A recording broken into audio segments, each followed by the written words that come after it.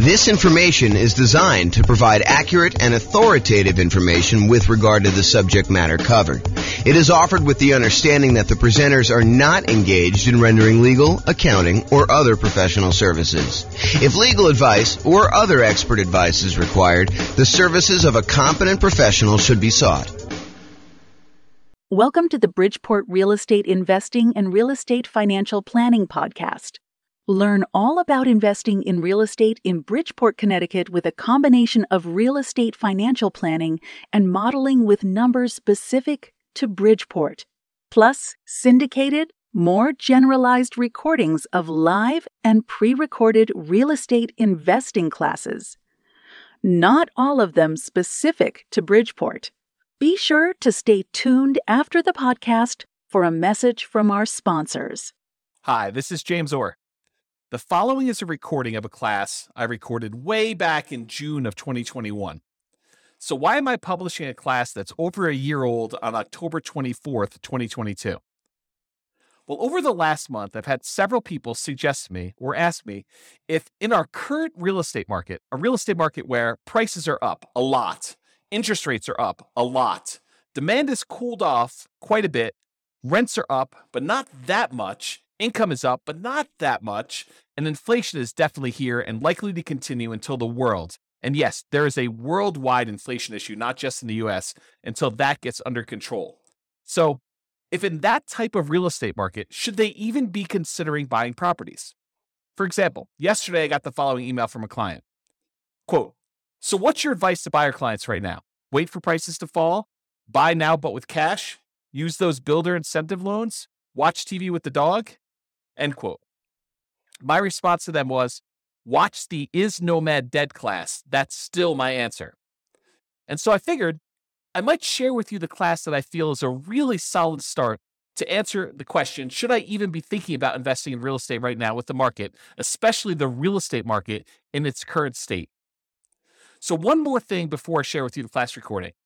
While the answer I gave in the class is appropriate for today's real estate market, there is some additional nuance that I should and probably will take some time to add in future content I put out. So be sure to subscribe and be on the lookout for that.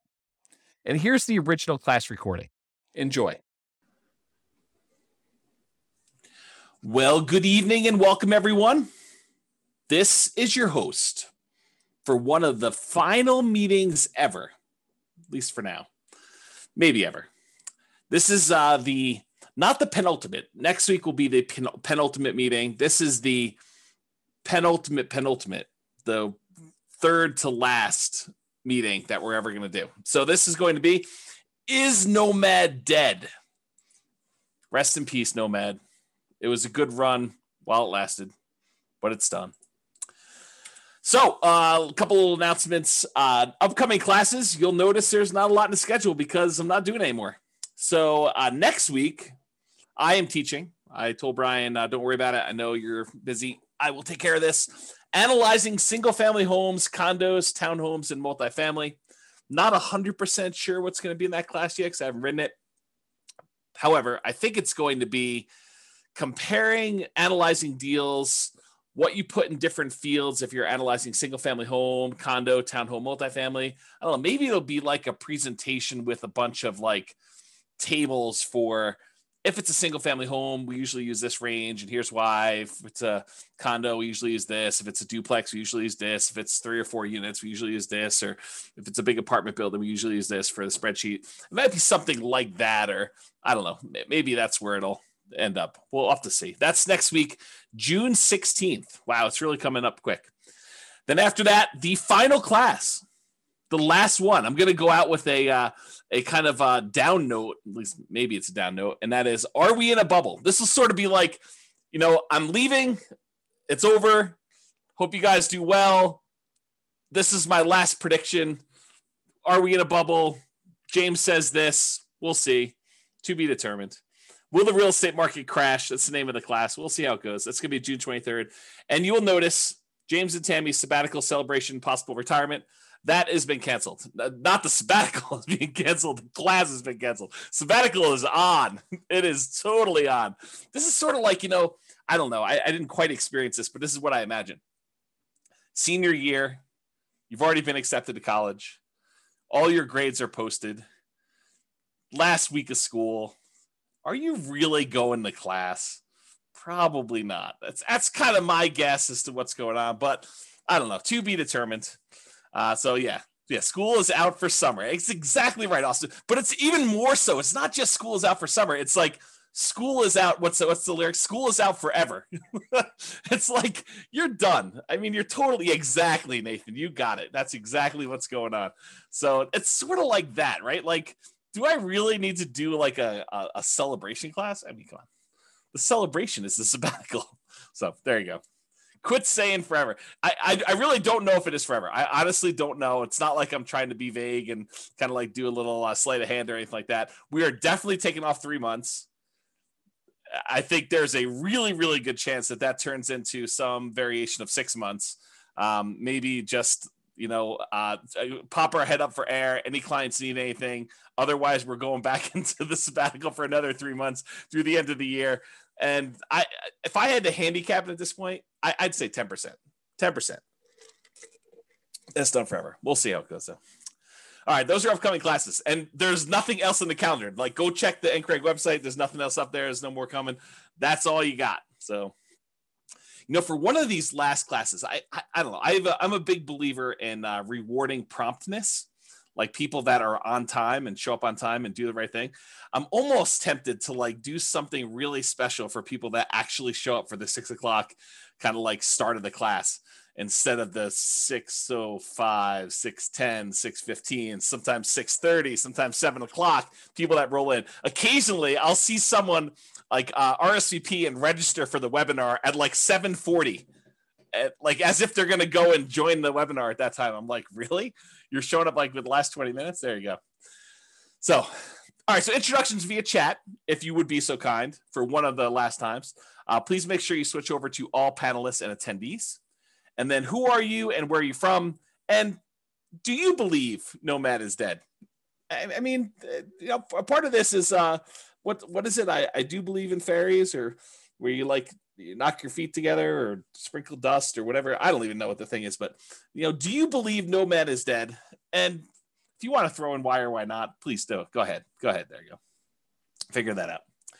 And then of course, if you do have questions throughout the webinar, please do use the chat window.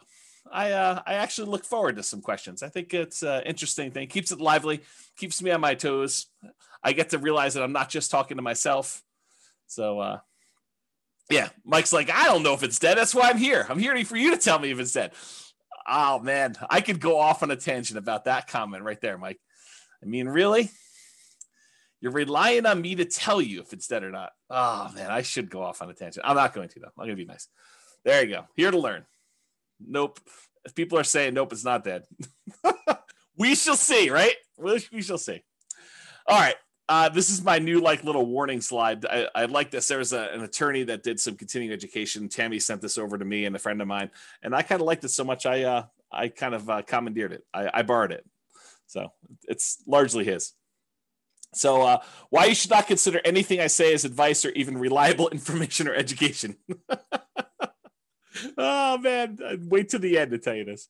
Hey, I'm probably not your realtor. For some of you online, I am your realtor, but I'm probably not your realtor for most of you guys. I'm not your attorney. I'm not an accountant. I'm not a CPA. I'm not your advisor. So I'm not doing this. This is not advice for you, like customized or personalized. Facts do vary greatly. So I can tell you something, and it could be absolutely true in this really narrow context, this really narrow kind of like space where it exists. But it could vary a lot depending on who it is and what's going on there. Chances are I don't know what I'm talking about. So there you go. How's that for a disclaimer? Chances are good. I just don't have a freaking clue. I have no idea what I'm talking about. I don't always get good sleep, and I may be fuzzy brained. So there you go. And allergies have kicked in. I don't know if it's allergies have kicked in for you guys, but man, maybe yesterday or today, it's just rough. Like the allergy is like definitely headachy, fuzzy headed, or maybe it's something else. I don't know. I have to see about that. I'm easily confused. Maybe you are too. So there you go. That's my new disclaimer. Oh, there you go. Oh boy. Okay. Is Nomad dead? I am your host, James Orr, real estate broker, at least for now. There we go. Well, I guess we had some questions. I assume that there are no crazy questions. People introducing. That's awesome. You like I've talked this, but are you willing to repeat? Do you recommend calling local banks to ask for their mortgage rate offers? Sabrina, we have an entire class, a 2-hour class on interviewing lenders in order to get rates. And I spent 2 hours answering that question in excruciating detail. The short answer is 3. In general, I recommend you get 3 referrals from people you know and call them all on the same day. And there's details about that. It's not as simple as just call them at will, nilly-willy, all over the place. But go to, there's a 2-hour class on that particular topic. I think if anyone remembers what the title is, it's something like interviewing lenders and estimating rates or something like that. It's good. If anyone remembers what it is, you can share it. And Sabrina can do that. All right, so let's get to some background here. What prompted this class? So over the last several years, and this is not like a unique case, although this particular one was a really nice little special situation for us. There is a neighborhood that if somebody told me, hey, listen, I'm a nomad and I want a nomad in Fort Collins or Northern Colorado, and they said to me, is there, where are the deals? And we would refer them to this one particular neighborhood. I mean, there's other options too, but this was like we used to sort of like, Tammy doesn't use this term, but I sort of considered it our own little personal like honeypot. It's like, if somebody wants to kind of buy a house, this is like a really good little deal, a good neighborhood that was good for nomads. We knew the rent ratios, we knew the prices, and the builders were reasonable, prices were good, and I thought the location was good and kind of like how things were there. So I'm gonna share with you some numbers from a particular client, and I sort of rounded and stuff like that. And I happened to talk to this client today, and I told them, you're gonna be famous. I'm not gonna mention you by name, but it's all about you. And there's other clients that they could literally be thinking this is about them had I not told you that I talked to this person today and told them they were going to be famous, because there were more than one client that did this neighborhood and did multiple properties in there. Now, I don't think it's the real estate investor loan comparison deep dive, although that's a good one too. I think the class, I'll have to go look it up. It's something like comparing loan programs or comparing lenders and stuff like that. It was probably 2 years ago. It was before the COVID stuff, because we had it in person. We had it live, and I printed out sheets from a whole bunch of different lenders, and I showed you how to compare lender programs and how to call them all. That it was around there. It's probably like a late in the year. I felt like it was fall or snowing or something like that. Or well, maybe it was spring. I don't know. Maybe I'm misimagining. All these classes merged together. They merged together. All right. So continue on with my kind of like what prompted this class. So this property, it's all the same 4-bedroom model. It's the exact same builder.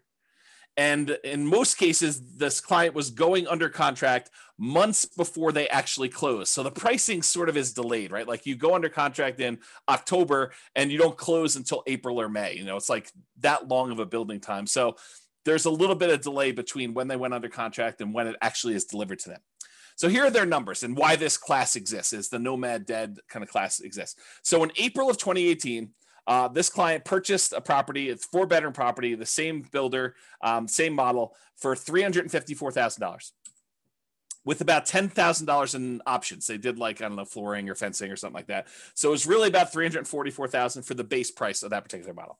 In June of 2019, a year later, they decided to do this nomad thing where they're going to buy a property, move in for a year, live there. Then at the end of the year, they're going to convert that one to a rental. They're going to go buy a new property. They're going to move into that, buy it with 5% down or whatever they're doing, 3% down, 5%, 0%, something like that. And they're going to move into the property and live there. And then they're going to repeat this process where they convert that one to a rental and move into another property. And that's what Nomad is in general.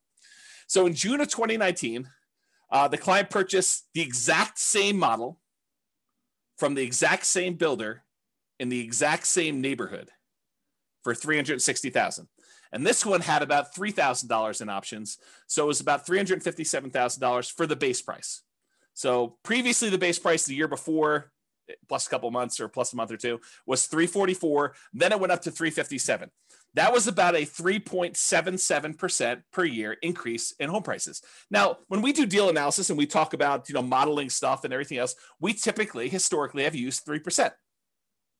So is getting a 3.77% increase in price good or bad? I mean, I think it's neutral, right? Because in some ways it helps you. Any properties that you own have, in theory, gone up that much in value.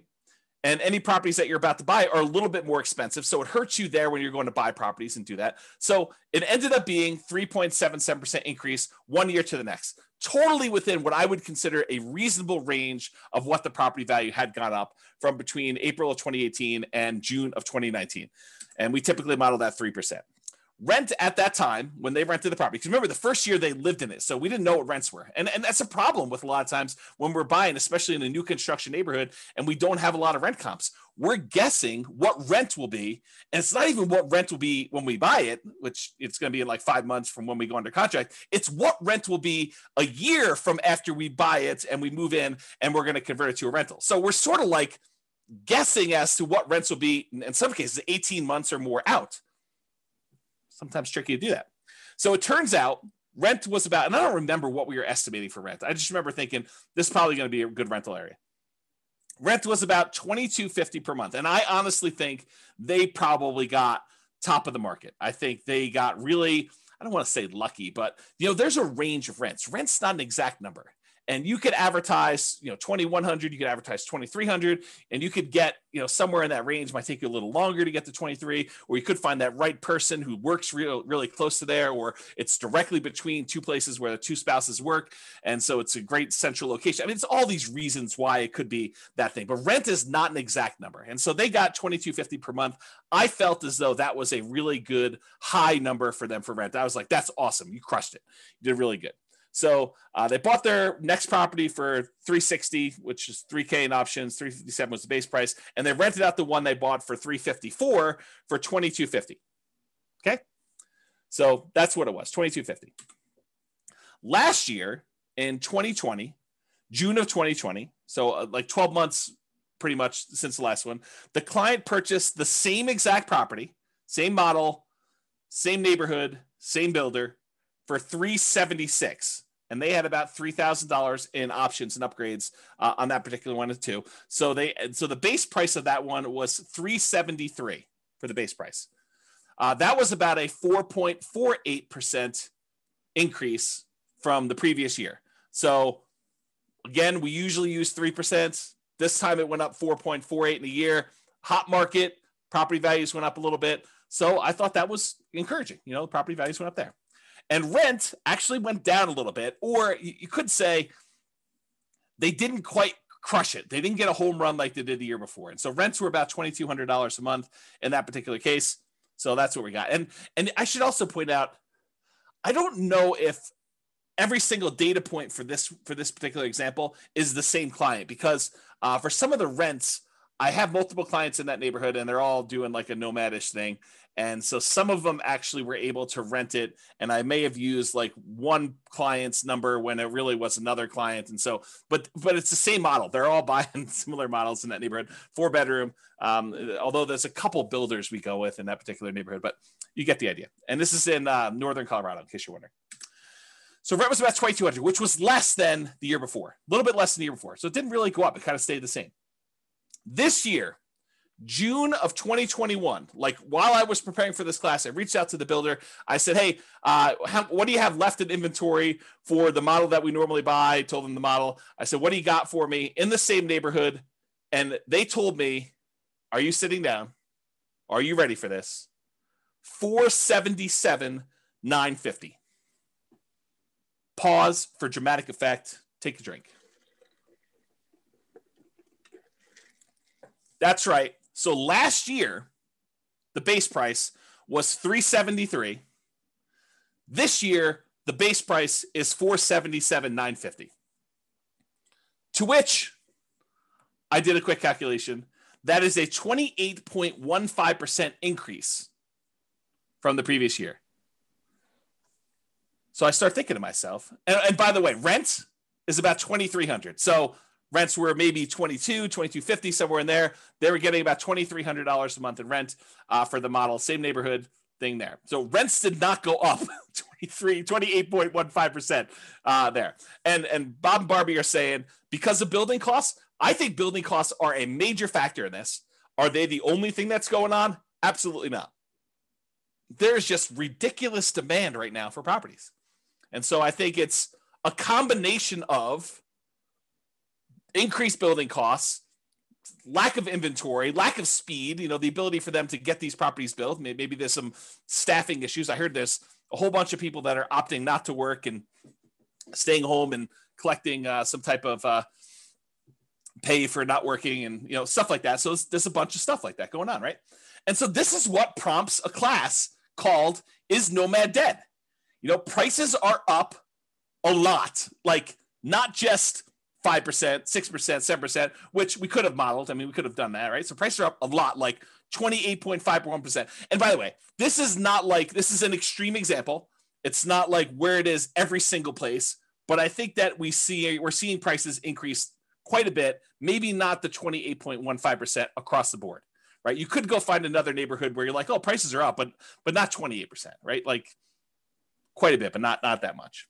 So prices are up a lot. Demand is up a lot. This multiple offers on a lot of these properties. There's waiting lists for some builders in order to get into properties now. It's pretty ridiculous right now, which, as an aside, if ever there was a time for someone to take 3 months off, might it be during one of the craziest real estate markets ever, where it's really hard to serve clients because they're having to go out and make 10 offers to get one property accepted, or they have to be on waiting lists even for new construction, or prices have jumped up really fast and rents are sort of lagging behind.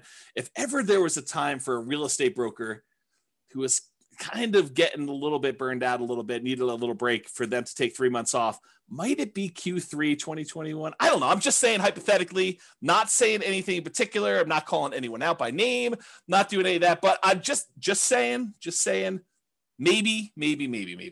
Okay. So demand is up. Interest rates are down, which I'll show you here in a second, but not that much. They didn't go down like that crazy. So it's not like the price is, the same, like, the monthly payment's the same. Rents are up, but not that much. I mean, they're not like 28.15%, like it's pretty crazy to think about this nonsense. Income is up. People's income have actually gone up. We're seeing some inflation sort of activities going on where, people applying for jobs are seeing those the wages, starting wages there, and in some cases, people are getting raises. And I don't know, we're seeing a lot of that stuff. It also sounds like you've thought it through. I'm not sure what those shapes are. Is that like a unicorn? Maybe it's a unicorn. And then Bob and Barbie say, especially a broker that doesn't want to be a psychologist due to buyers able to get the house. Yeah, right. It's hard. You go read a lot of these articles about agents and how they're really struggling, and there's just a lot of stuff. So income is up. Signs suggest that inflation is already here, and that it's likely to continue. I mean, we're seeing signs of that happening right now.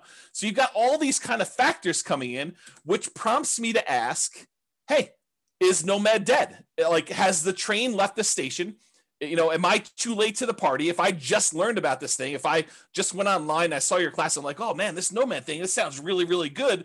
And then you like see the numbers I was using in, I put it back on the shelf. I probably shouldn't have done that. If you see the numbers I had in the Nomad book that I used to give away when people came to class live, and you're looking at these things and you're like, 230, 240. Can we still buy houses for 240? And then you're like, and you're like, what is going on here? Like, how does that even work? Like, is it too late? I mean, the numbers you were using before, those seem really, really different. I can't get any to look anything like that. Begs you to ask, is Nomad dead? Am I too late? Is this like even going to happen for me? Should I even bother? Or are you like, oh, it always happens to me. I find out about something. Had I only been buying properties like this particular client of James, the property he bought for $354, once these ones sell for $477, those become comparable sales to show that that's probably the new value for someone trying to buy a property. It's about that when the new ones become comparables for the ones that they bought, 3 years ago, whatever it is, for $354. So what is the difference in price between that? Is that like $120,000? Approximately 120,000. So 1, 2, well, I guess not all of them are 120, but let's 1, 2, 3 properties that they bought previously. So that's probably $300,000 in profit in 1 year. What? That's crazy, right? Definitely crazy. Yeah. See, Royce says I'm supposed to actually call him when I know it's going to increase $120,000. I didn't know. I called like the clients that had properties in that neighborhood. I'm like, hey, are you sitting down? Because I just found out the models you've been buying, they're now $100,000 more than what we were paying last year. And they're like, what? I'm like, yes. And we just had to wait for them to sell because it's just crazy. Okay. So this is why there's a class called Is Nomad Dead? And we will find out. So because I did this particular one builder, I went and I looked at some historical data on another builder that we like here in Northern Colorado. Yeah, cue the charts. Exactly, Steve. You're right, buddy. Here we go. So what I did is I went and I looked at some historical data. And I'll tell you how I got this chart because I think it's instructive and it's probably interesting to some folks, especially the more the nerdy, geeky ones. And, you know who you are. So what I did is instead of actually going back and trying to pick out exactly one, this particular model that we happen to like buying, it's a 4-bedroom property by a new construction, by a builder that does new construction in Northern Colorado. And I went all the way back to about 2014 data because I think that's when it stopped. I think that's when it started, rather. I think this is that particular property when they started building this model with these specs. And I went and I looked at it and I said, okay, it has to match this exact square footage requirement. It has to have, this amount for, above grade finished square foot, this amount of finished square foot, including the basement. And so I matched it based on square footage. So is it possible there's like a rogue property in here? Yes. But I will tell you, I hand looked at the data just a quick glance, and the overwhelming majority of these things were exactly this builder. By the way, don't call me during Anchor because I had to turn my phone off. So this shows you like this particular builder with this matching square footage, and it shows you the price. Now, this does include multiple cities, so it's not just all the same city. There's some of these in like very far east Greeley, which are less expensive than something in, let's say, Fort Collins or, Loveland or Severance or, like whatever the other Northern Colorado cities are, which I can't think of right now, Windsor, as an example. So this covers a wide range of cities. And it also covers a wide range of what upgrades people do.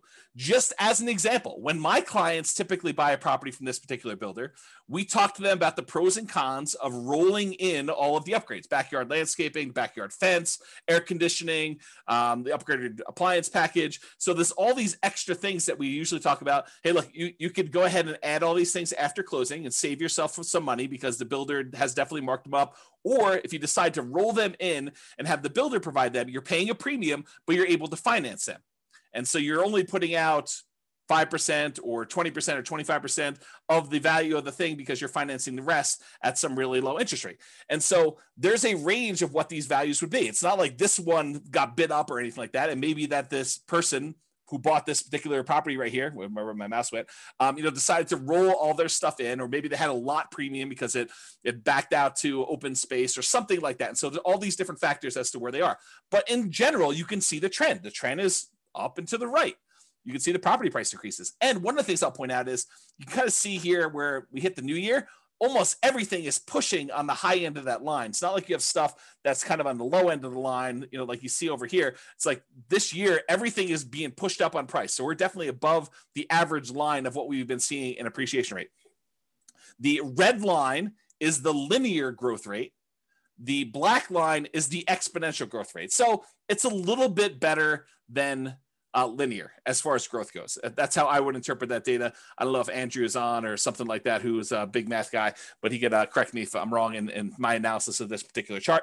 But you could see the prices for these things has definitely gone up. Before we were able to get this Michigan model, the 4-bedroom property for, in the low to mid 200s, like, 230, 240.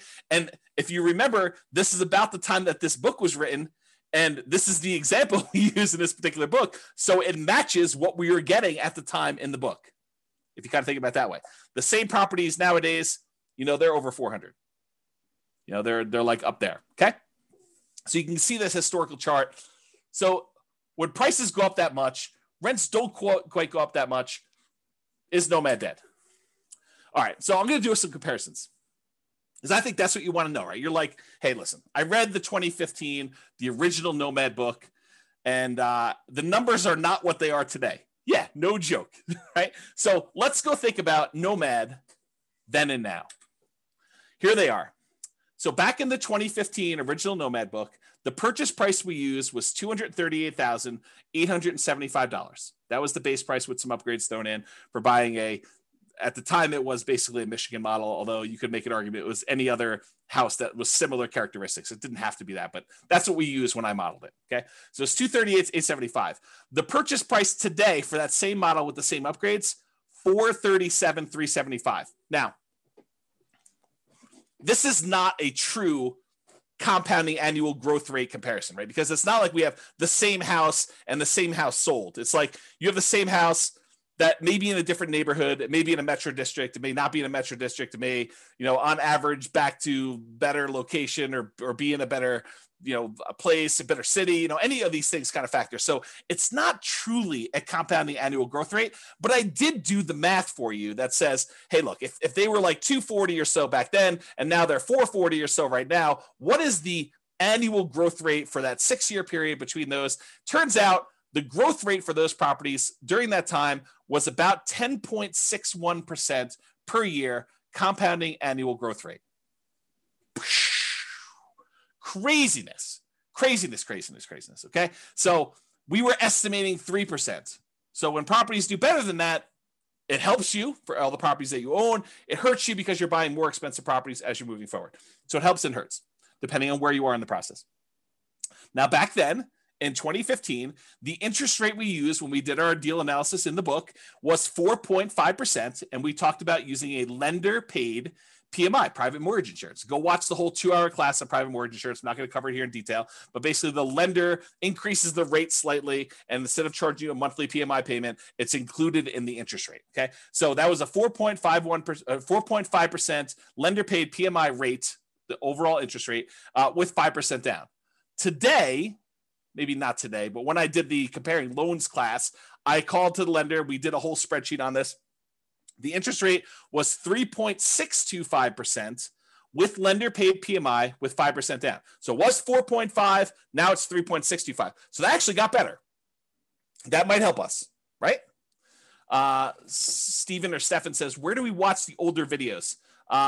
You're in a really weird spot because I'm like shutting everything down for going to thing. Right now, though, you could probably still watch like 100 of them. By watch, I mean listen, on the podcast. But I would go download them tonight. Like while you're here, go download them because I am this close to actually shutting everything down and pulling everything off the podcast too. So go download what you want. You can actually go subscribe to it and then click download on all of them. They'll stay on your phone even if I delete them, is my understanding. And then go listen to the ones you want there. If somebody wants to put the thing on there, I think it's Nomad Real Estate Investing Podcast. But if someone happens to have the link and is willing to be nice to Steven, you can put them on there. Okay, so I'll continue with the class up. So interest rates were worse, 4.5. Now they're better, 3.625.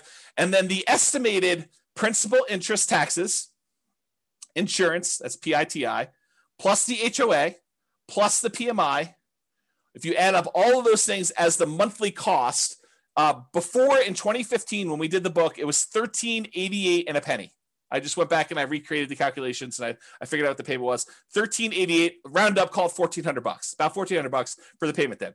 Today, to buy the same house, $440,000 approximately at the new 3.625% interest rate, the payment is about $2,306. Wow, my phone is blowing up tonight. Not sure. Maybe people think I'm already on sabbatical. I'm not teaching class anymore. So $2,306, 79 is the new payment there. If you kind of do a compounding annual growth rate for that, like if you pretended that, it went from this to that, that's 8.84% compounding annual growth rate per year. So if you think about it, it went up, but not quite as fast as the price did because interest rates came down. So the payment increased, but not as much. It still went crazy. I mean, it's like 8.5%, more than 8.5% per year growth rate on that. Bam, that's like crazy nutso. And then rents. Rents went from, back when we wrote the book, we were getting $1,545 a month in rent on those things. $1,545, as if you can rent the property for $1,545 now. It's like, I don't know, the market's crazy. So $1,545 a month was back then. Nowadays, that same model is probably in the ballpark, depending on what neighborhood it is and kind of what's going on there, about $2,200 a month. That's a 6.07% fake compounding annual growth rate because it's really not the same thing. And so doing that It's not a good comparison, but it's a comparison because you can see like how fast these things grew compared to each other, right? So the price went up the most, grew the fastest. The actual payment amount grew the second fastest, and rents lagged. Rents did not go up as much as prices went up, nor as quickly as the payment actually went up to do that. Okay, Franklin, thank you for posting those podcast links there. I appreciate that. That's for you, Stephen. And then Steve says rents are lagging. Annual takes time to adjust up. Yeah, it's going to take time to do that. But what's great about these properties is you lock in your financing and the price you paid at like whatever the rates were. And if rates went down, which they did, you could actually go and ratchet your interest rate down and improve the financing on it. If they went up, no big deal. You had a 30-year fixed rate financing on there. It doesn't get worse for you. But if it does get better for you, you can take advantage of that and refinance and do like a rate and term refinance or cash out if you really wanted to and do that. Okay. So those were the comparisons between then and now. All right. So the question becomes, is Nomad dead? Should you go, if you could have gotten this before and now it's this, should you even bother? And I think the question I would rather pose to you as kind of like an alternative to this is, do you have something better to invest in? What is your alternative? If you're not going to do Nomad, what are you going to do else? And I think that's the way we have to look at it because yes, and I'll show you numbers. I'm going to go into detail. You'll see charts, you'll see numbers, but I'm going to show you the returns are definitely not what they were in 2015. Now, the people that actually followed the plan from 2015, their returns are way better than we estimated in this book, right? Because we were estimating 3% growth rate for purchase price, 3% growth rate for rents, and we assume the interest rate stayed the same. So prices went up faster than that. So any properties they own grew faster than that. The rents grew faster than that. And also the interest rates came down. Is that always going to happen? Is it always going to go in your favor? Absolutely not. Not a chance. Okay. So here's the question though. Is Nomad dead? And I think the better question is, what are you going to do if you're not going to do Nomad? And then let's look at what the return is now for Nomad and see. Okay. So alternatives. You could invest in the stock market. Stock market is doing amazing this year. May do better next year, may do worse. We don't know. I mean, I think it's all speculative, which, I'll get to this later on because I have a whole section on like learned helplessness and kind of like making choices and am I too late to the party and all sort of other stuff, which I'll talk about. I'll hold that for later. So alternative stocks, you can invest in that. Bonds. A lot of people are saying bonds right now are dead. The interest rates you're getting on bonds are so low that some people are really questioning whether or not you should have bonds in your portfolio. You're going to invest in commodities. I'll probably do some more of that. And commodity investing in my sabbatical time, my retirement. 20 or 25% down buying properties. If you're going to go buy those, maybe 15% down if you're willing to pay the PMI and that high rate. Most people would not be willing to do that. Are you going to go do that? Or other real estate? Are you going to go buy creatively? Are you going to go try to find motivated sellers in this market? Good luck. I mean, it's possible, but it's going to be really hard in this market to find motivated sellers. Maybe when the market changes. I mean, we'll see. Markets change. They get hot, they get cold, they get hot, they get cold. I mean, it's just cycles. So are you going to do 20 or 25% down? Are you going to do some other type of real estate? Are you going to buy options? Are you going to do turnkey stuff? Are you going to do lease options? What are you going to do? Like, what's the return you're going to get on those? Are you going to go do dog money? Are you going to do, Bitcoin or some other type of cryptocurrency? Like, what are you going to invest in? And what are the characteristics of that? And what are the returns you're going to get? So what's the return with Nomad then in 2015? And then what is the return in Nomad now? And I'm not going to use the like crazy returns we saw. I'm going to use what we estimated the returns were going to be, that 3% slow and steady growth rate. Because if I go back to 2015 and I use some ridiculously high, 10% return year, yeah, it's going to look crazy. It's going to look awesome. I'm not going to do that. I'm going to say, listen, back when we were thinking about this, we were saying, if you can get 3% a year growth rate on average, some years is going to be down, some years is going to be up, but 3% growth rate per year, 3% rate growth rate per year. And you compare that to buying something today and maybe you'll get 3% today. Who knows? With inflation, maybe it's better than that. Maybe we see some, it's kind of like peaked out and we give a little back. So we're going to buy our next one at a slight discount. And I mean, we don't really know. It's not clear. Well, I'll get to some of that later too. So if you compare what you can get now, maybe to what you had before, or what you can get with the other options you're thinking about today, what are the returns you're going to get in stocks or bonds or commodities or whatever else you're going to invest in? What are your choices there? And does it make sense for you to do Nomad? And then you can determine, is Nomad dead or not for you based on your specific situation. Okay. And I'll also point out, remember with Nomad, we are limited in the amount of money that we can put into the deal, right? Because you can only buy one per year with some really rare exceptions. But you can really only buy one Nomad property per year that you can move into, live there for a year, and then convert it to a rental. And most of the time, we're opting to put 5% down and not more, because if we put more, we tend to actually lower the overall return because we're less leveraged. Okay. So we're somewhat restricted. So you're going to put a little bit into this Nomad thing. And then I think if you have extra money, you're either going to build up your reserves and kind of prepare for the next thing, or you're going to invest in something else, stocks, bonds, commodities, CDs, whatever it is that makes sense for you. Okay. So inflation, having debt is largely supported by someone else who's paying for it, like tenants, that you could pay off later with inflated dollars is beneficial. So if we happen to be in a period where we're expecting higher inflation, which it seems like that's what is going on right now, and that seems like what we're likely to see, at least in the near-term future, then having the ability to pay off debt later with inflated dollars is helpful for us, especially if the tenants are sort of covering or more than covering the amount of debt the payments you have on that debt in the meantime. Okay, so that's a good position to be in. Okay, one other thing I'll point out here. Tyler says, why 5% instead of that new 3% conventional? We talk about this in the financing Nomad class. A lot of times doing the 3% might make sense for you if you're short on down payment, but the interest rate is usually worse on the 3% one. And so you need to make that decision for yourself. If you go watch the class on like the loan comparison deep dive, I talk about the difference between a 3% loan and a 5% loan and what the actual monthly payment difference would look like. But if you can only do the 3% because that's where your down payment is, or you'd rather have more reserves, go for it. You're usually limited on how many you can do too. So we do the 5% all the way up to 10 loans or more for owner occupant. The 3%, you're going to be limited in how many you can do. But there's more detail on that in other classes. That's really not a topic for tonight. Okay. You're not committing to 10 nomads. So I want to point this out up front. It's not like you have to decide today that I'm going to do this 10 nomad plan. 10 is arbitrary. I hope you guys know that, right? Like we sort of plan it out for you and put it in front of you so that you can see what it looks like if you go that far out, but you don't have to do 10. You could do 1. You could do 3. You could do 7. You could do 14. You could do 27 of these. Okay.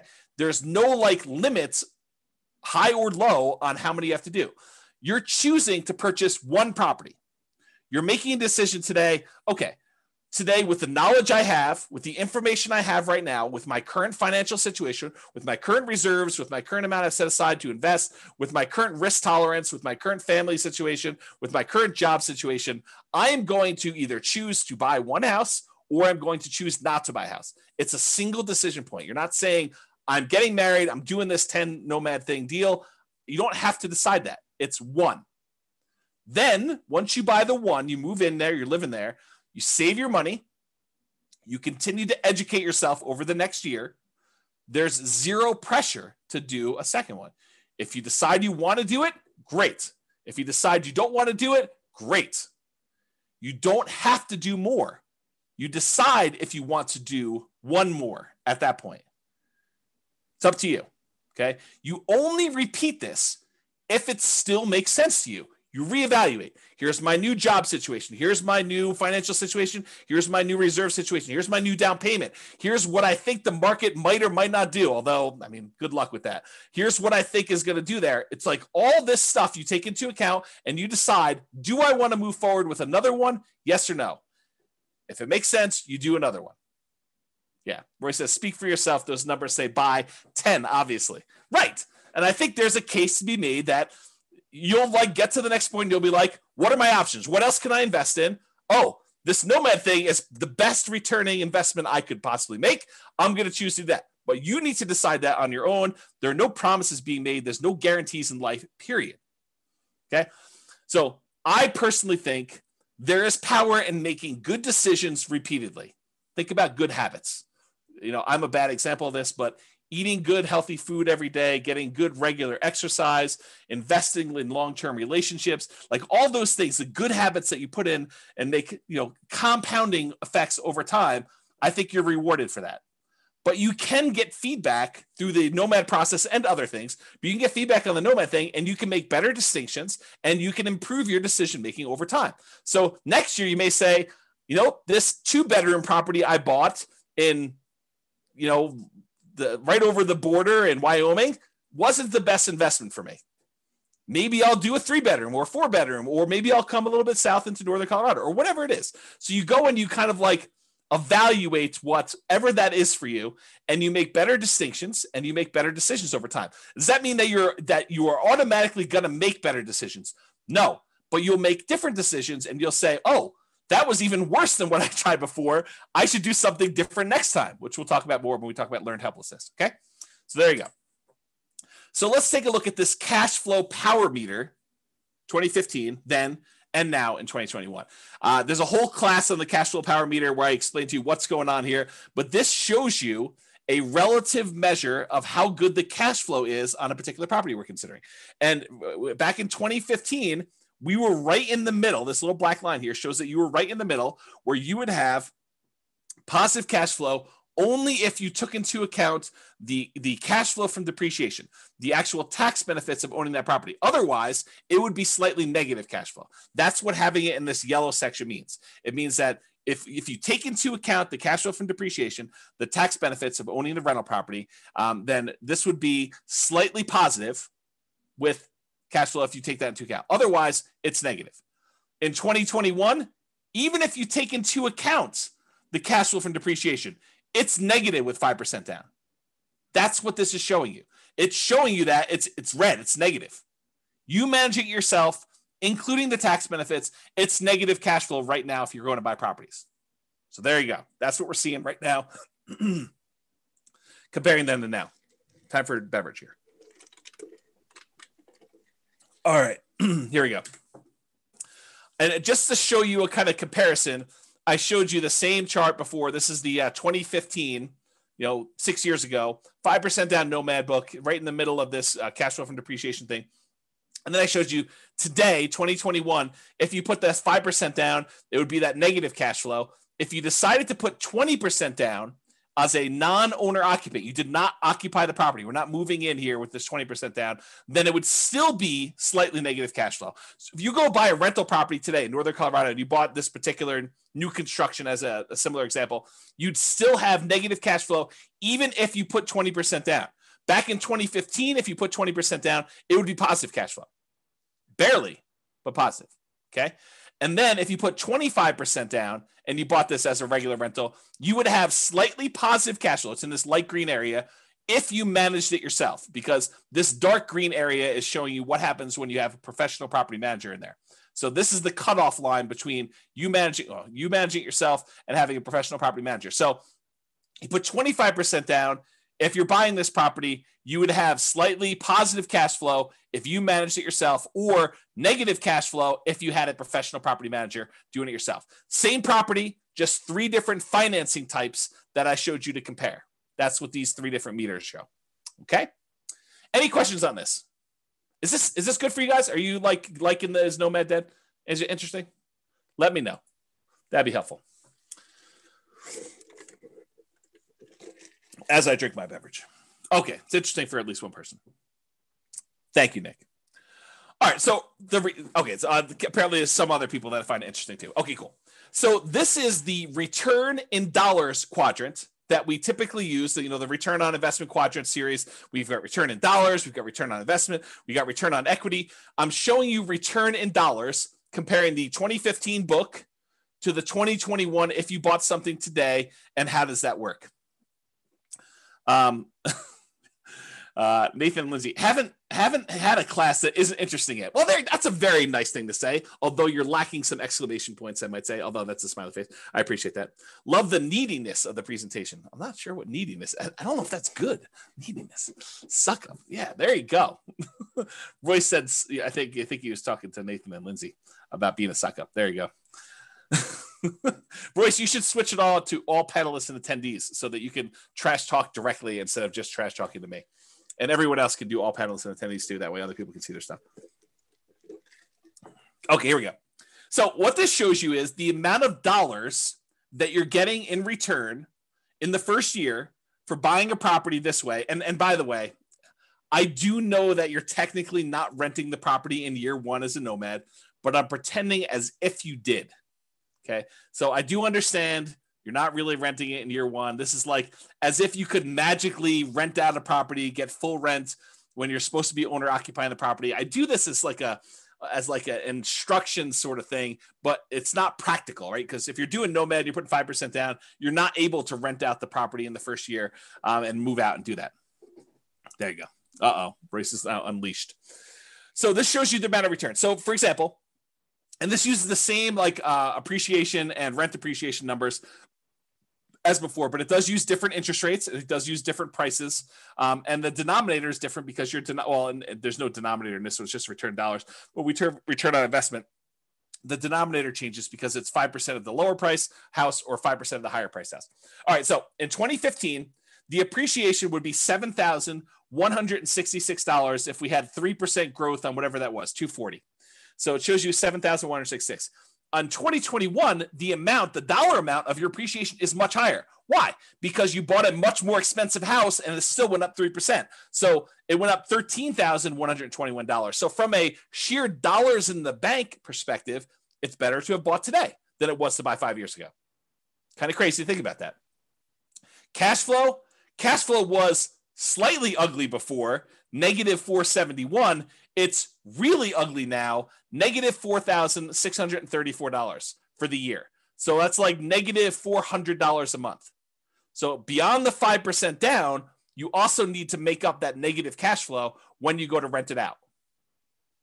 Although it is offset by these tax benefits, because this is your cash flow from depreciation. Basically, it's the gross depreciation amount on just the building, not including the land, multiplied by your effective tax rate, which is just an estimate of your approximate savings you'd get by having this property and getting tax benefit from it. Okay. So in this case, the difference between these two is the actual amount of cash flow you need to come out of pocket at the end of the year when you included your tax benefits and also the cash flow you had to put out there. So 2028 is offset by this. So it's like $250 a month or 200 and something dollars a month is how much negative cash flow you had there. Where here, we showed you this before, when you took into account your tax benefits from 2015 and the negative cash flow, you were still slightly positive. That's what we showed before when we talked about cash flow power meter. Okay. And then the debt pay down, you paid down $3,661 back in 2015. The amount of principal you paid down on that loan over the course of that first year. Now you're paying down $7,806. It's a combination of two things as to why this is higher. Number one, the property is more expensive, but number two, your interest rate is better too. And you pay down more principal with a lower interest rate. Okay. So those are the two reasons. So back then, when you bought a Nomad property, we expected to do about $11,464 total for the year. Now we're expecting $18,321. So you end up doing larger dollar amounts today than you did back then. That's good in general. Here is the return on investment numbers. So we take the same dollar amounts we just had here. Now we're dividing through by the actual down payment amount, the 5% plus the closing costs. And so now we got about a 50% appreciation rate. So 7,000 must have been about $14,000 plus closing costs, down payment plus closing costs in order to get here. So it's about a 50% return from appreciation back in 2015. It's the same here today because we're assuming it's 3%. So it works out to be the same, right? Cash flow was about negative 3.28 before. Now it's negative 17.66. That's ugly. Maybe Nomad is dead. We'll see. Debt paydown was about 25.54%. Now it's better. Your debt paydown is actually improved because your interest rate's a little bit better. Is 29.74% is your return from debt paydown. And then your tax benefits are the same. So the overall return on investment when we used to do this back in 2015 was 79.99%. That's pretty amazing. What's the return on investment now? Oh, it's only 69.81. Boo-hoo, right? How bad is it to get almost 70% return on your money? Right? I mean, that's like the crazy thing. And that's why we're thinking, is Nomad dead? Well, if you could go and get a return that exceeds 70% somewhere else with similar risk characteristics, because you got to take into account risk. Real estate risk is very different than, stock market risk or something else like that. But is this risk similar? And can you beat a 70% return? Maybe, maybe not. It's up to you to decide. Okay. So it was 80. Now it's almost 70. Still not bad at all. Now, what if we took into account the reserves you need in order to hold rental property? It would be silly for you to buy a rental property and not put aside reserves. And we talked about this in everything you learned about deal analysis is wrong. There's a 2-hour class on this concept of why you should do your calculations and include reserves when you do your return on investment calculations. So go watch that class. It's 2 hours long, and you'll understand more about what I'm about to talk about. But realize if we include the reserve numbers, the 6 months of reserves, that's what ROIQ plus R6, 6 months of reserves, and you compare that back to when we were doing it, the return now when you include reserves on everything is 49.05 compared to 44.66. Still a little bit less, but when did 45% return on your money become a bad return? When did it become bad? So Bob and Barbie says, seems like the tax benefit should be greater as the purchase price is more. It's the same ratio though, because you put 5% down on both. So when you actually do it that way, they're similar returns because it's a dollar amount based on the price, but it's also the same denominator changing as well based on the price. So it turns out it's the same ratio. Good question though. Steve says something, everything you learned about deal analysis is wrong. Yep, there you go. That's the class on that one. Although it's probably on the podcast. Okay, so that's the R6 number. What about if you do 12 months of reserves, but you decide to keep your reserves, most of them in the stock market or something else with a higher rate of return? Well, the return is 39.47% from 2015 versus 36.72 today. Still pretty amazing return, especially for having 12 months reserves that are a drag on your overall return there. I don't know. It still seems pretty amazing, but it's up to you to decide if Nomad is dead. It's not for me. So is Nomad dead? Let's take a look at some comparison scenarios. So because I have this pretty cool software that allows me to do models of scenarios and run out situations for people, I ran 5 different scenarios to compare, and then I added a couple more at the end because I thought I might have time. We'll see if I get there. So the original Nomad with 2015 numbers, I did that as kind of like a baseline. Said, okay, this is what we thought it would be before. I just sort of laid it out there and I ran it and I showed you what that looked like. Then I did 2021 Nomad right now.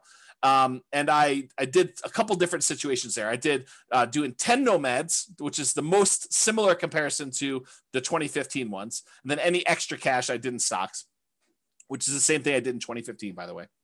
And then I also compared it to, hey, listen, if I'm not going to do this Nomad thing in 2021, maybe I'm going to buy just a house to live in, and I'm going to take all the rest of my money and I'm just going to invest it in stocks. So I ran that too. And I think I used 8% for the stock market return. Okay.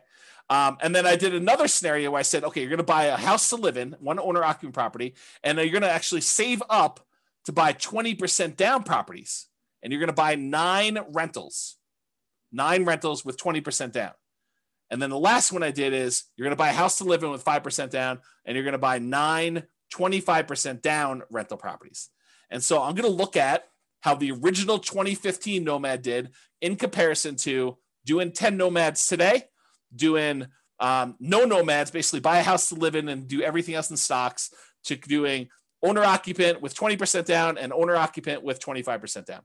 And you'll have 9 rentals for all those things. Okay. Here we go. Kevin says, pretty sure I got a 200% return in year 1 at my current house. So Nomad is certainly not dead. There you go.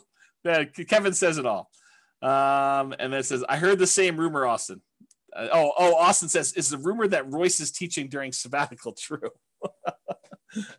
Maybe. Royce says no. It's not true. That's pretty good. All right. So rather than build up any more suspense here, I will show you what the numbers suggest. So yes, it is true. 2015 Nomad was amazing. A non-inflation adjusted net worth at the end of 40 years shows that you'd have $20.7 million in both equity and cash in the stock market if you decided to do Nomad in 2015. However, the 2021 Nomad puts you at 19.5 million. So 20.7 million, 19.5. I'm pretty sure that's still pretty freaking good. If you decided you wanted to do one owner occupant property and you bought 9 25% down properties, you'd have 13.4 million. If you decided to do one owner occupant property and 9 20% down properties, you'd have 12.86 million. If you decided you wanted to do one owner occupant property and you did the rest in stocks at 8%, and maybe you can get better than 8%, you can change these assumptions if you want to, you'd have $7.2 million. So that's what the net worth was. If we adjust for inflation, the 2015 Nomads like having $6.3 million in today's dollars versus a 2021 full-on Nomad is about $6 million in today's dollars. So it's a difference of, well, it's 3.71. So I'll just call it almost 4. So $400,000 difference between one and the other, if you think of it that way. The ones where you do other stuff, just in, it's like 4 million, and 2.2 million. Daniel says, do you have simulation that shows for markets that are slowly growing, stagnant, or slowly declining? Slightly declining. Yes, I do. In fact, the software allows you to do whatever you want. That's why I wrote it. And we have done classes before where I talked about what happens if you're investing during a declining market and stuff like that. So there's like a large number of models you could do, and you can enter your own stuff and say, what happens if the market does a range of values? Like you can do Monte Carlo simulations, stuff like that. So yes, it does all that stuff. Okay. Here's the chart showing net worth over time. You can kind of see the curves. These top two, the red one is 2015 Nomad. The orange one is 2021. So they're pretty close together. Then the next two are buying the 20% down or the 25% down rentals. And then the stock market one lags behind here. But, part of this is assumptions, right? If you thought the stock market could get you 15% return, I bet you this chart looks very different. So you got to go play with what you think you can actually do and compare those to see. All right, so this just shows you account balances. Before was net worth, which included equity, and also your account balance, which we're assuming the account balances are invested in stocks. But if we just look at how much is in your account, 2015 Nomad, you had $13 million, non-inflation adjusted. The 2021 Nomad has you at almost $7 million, non-inflation adjusted. And then the other ones had you at, let's say 3, 2.7, and 5.8. The one where you invest in stocks, the overwhelming majority of your money is in cash because you don't really have a lot of equity besides the one house you bought. So that's why your number is so much bigger than the other ones there. Okay. If we adjust for inflation, 2015 Nomads like 4 million, 2021 Nomads like 2.1 million. And that's partially because the account balances on the earlier Nomad is a lot more because, as you're about to see, with the way that I modeled this, I didn't assume your savings was increasing that much more. So it took you longer to buy these more expensive properties. So it's much slower for you to acquire properties, which means that your cash flow lags a lot. When you did Nomad back in 2015, I assumed you could buy them very quickly. So, and I didn't really change the income much between 2015 and 2021. I think I increased it by 3% a year. So that's why you're seeing a difference there. Kind of tricky. So it shows you your account balances over time. These are the ones where you're buying properties later in the game. So you can see they're kind of like little dips whenever you put a big down payment on a property. And so that's why that grows. And you can see these other ones here, you got the lead. Your cash balance in 2015 is much bigger. So this is what I was talking about before. With 2015 Nomad, the way that I set up the assumptions is I said, you are saving enough that you have enough for a 5% down payment every year. And so, well, maybe not every year because this line looks a little longer, but it was pretty quick. So you're acquiring properties much faster, and then you get to 10 properties very quickly when you're doing 2015 Nomad. Maybe not every 12 months, but pretty close. Pretty close. However, when you did 2021 Nomad, I assume that it took you a lot longer to save up for those 5% downs because I think for a lot of folks, it will take them longer. They're not able to do every 12 months. Now, if you have a great income, you have a great job, or you have money set aside and you have the ability to do this every 12 months on the 12 months, it's going to look a lot better than this. But because of the way I modeled it, it took a lot longer for you to get to the point where you acquire these properties. If you speed this up and it becomes back here, it looks much different. It looks better. Okay. Now, these other ones is buying 20% and 25% down. It takes you a lot longer to save up 20% or 25% with the same income and same savings rate than it did for you to do the Nomad. That's one of the benefits of doing Nomad is that you can acquire properties earlier because you don't have to save up 20% down plus reserves or 25% down plus reserves. You only have to save up 5% down plus reserves in order to be able to start acquiring your properties. Okay? And then this other one, you basically bought one property and you lived there and you had stocks. So you bought no other properties. That's the one with just stocks. Any questions on this? Am I going too fast? Am I going too slow? Just want to make sure we're covering it, but I don't want to bore you either. Well, let me know. I'll continue on in the meantime. All right, good. All right, so this is that chart that shows you what phase of financial independence. If you guys came to last week's class, I think it was last week's class. Was it last week's class I went over the stages and phases of financial independence, retiring early, and I covered all those? Well, if it wasn't, it was recently. Yeah. So, and so basically it shows you what phase you're in. And with 2015 Nomad, you get to phase 2 pretty quickly, the earliest. Then you actually get to phase 3, and you eventually get to phase 4 in your, before your 40 years is up.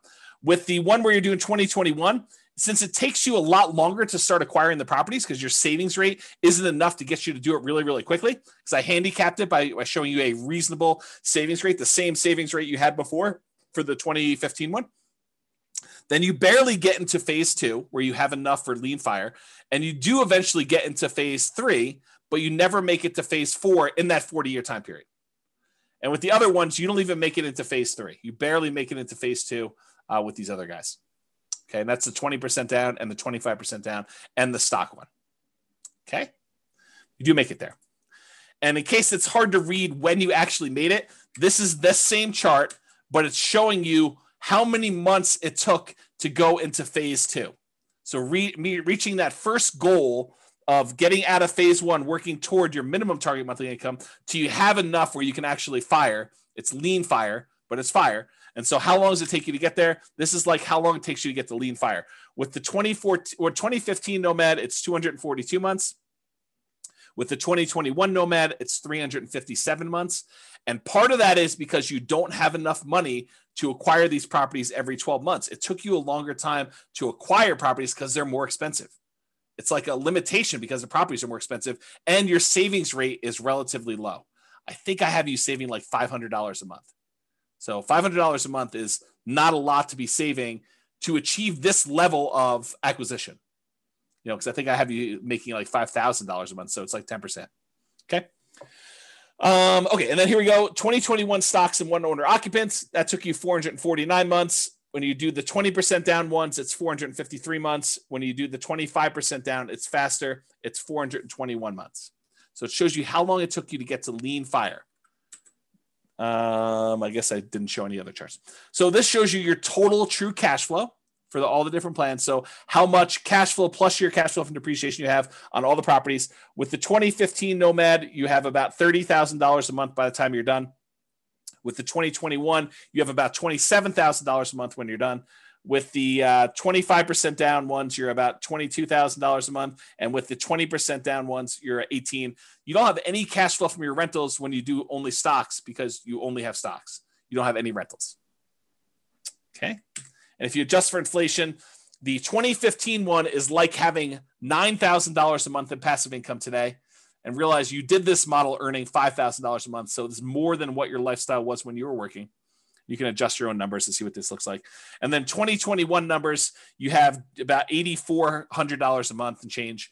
And this is also continuing to grow because all of your properties are not paid off yet. So realize because you delayed your properties acquiring them, you still have ones that could pay off. So this number will go up for that. And then doing the 25% down ones, it's almost $7,000 a month. With the 20% down ones, it's almost $5,700 a month from there.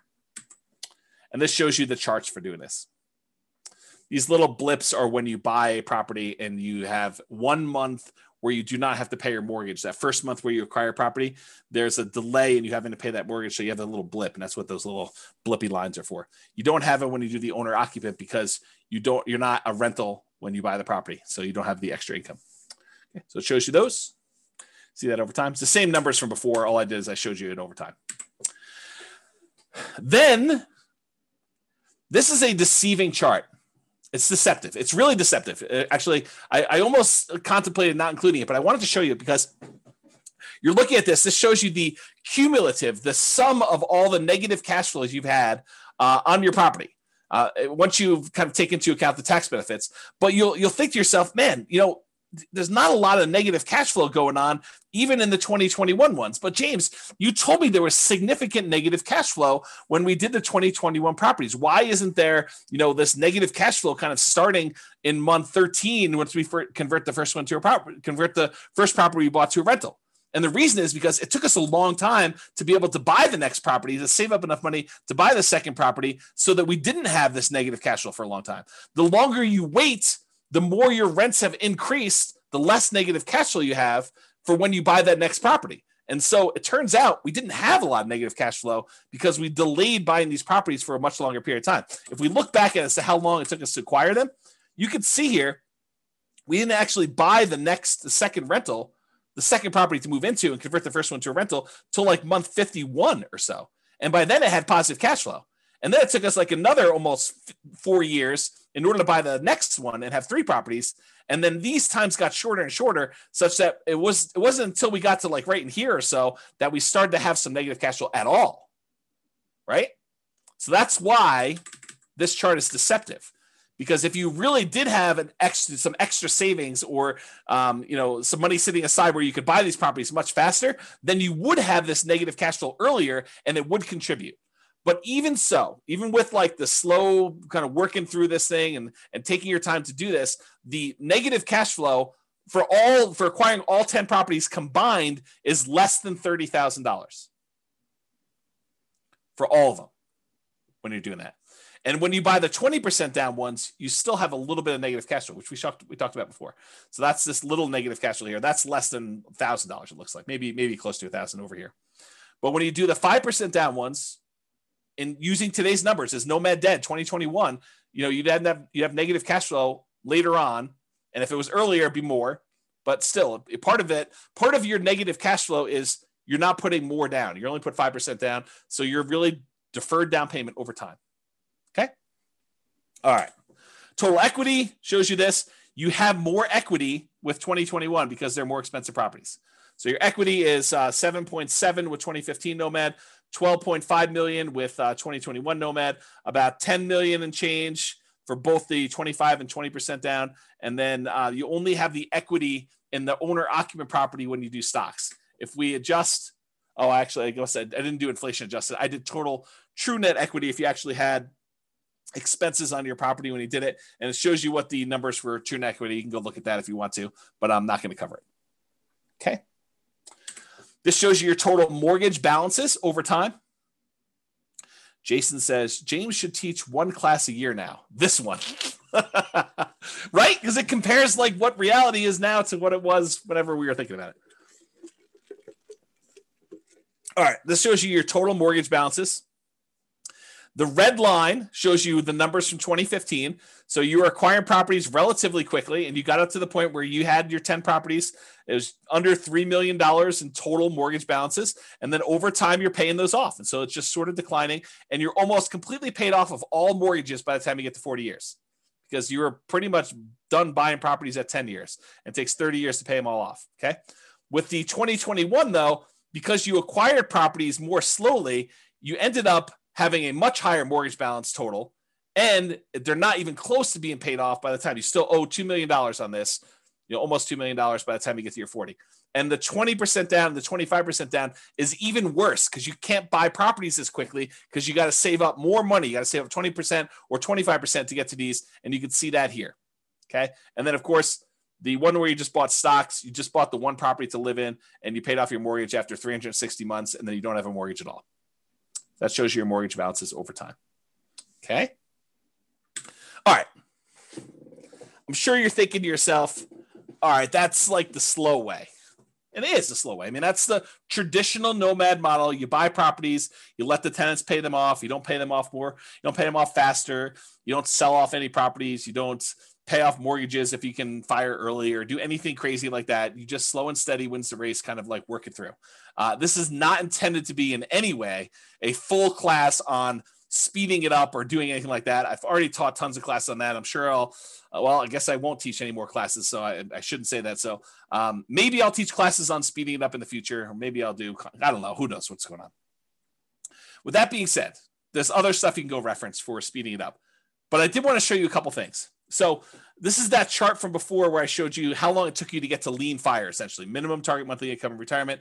And this is all the old ones. So 2015, it took you 242 months to get there. In 2021, doing regular Nomad took you 357 months. But I added a couple extra ones.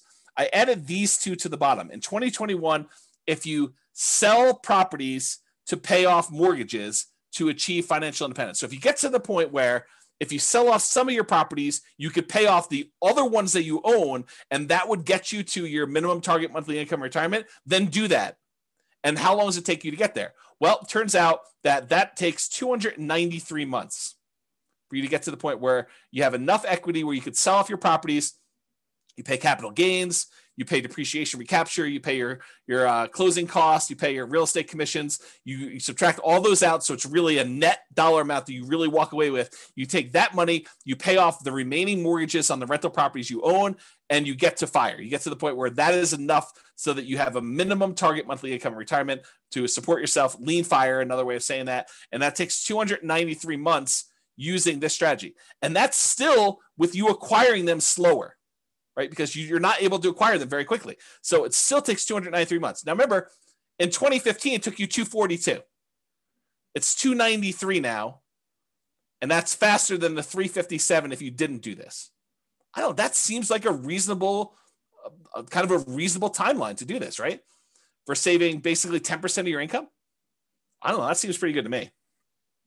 And then this last one is if you sell off all of your properties and you use the proceeds to invest in the stock market, and you had the money in the stock market produce I used 4% safe withdrawal rate. So instead of having rentals, you have 4% safe withdrawal rate, and the money is all in the stock market now. It takes you 291 months to get to the point where you have enough equity in your properties after capital gains, depreciation recapture, closing costs or transaction costs, real estate commissions.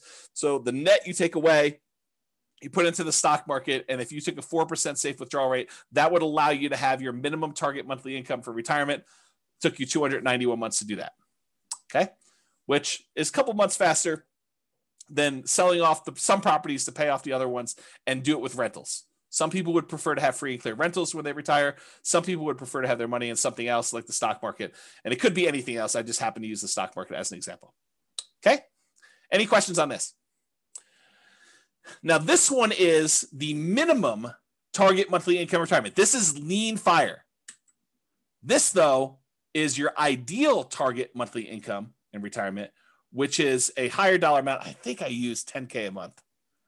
I think I used $10,000. I think this is I think this is the point to get to $5,000 a month. I think this is the point to get to $10,000 a month. And you can see that how long it took you in 2015, 353 months in order to get to your 10K a month income, passive income, versus 2021 took you 417 months to get to 10K a month of passive income.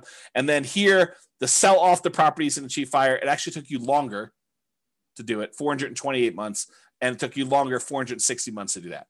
So it would have been better for you to just do the traditional plan here and get there. Okay.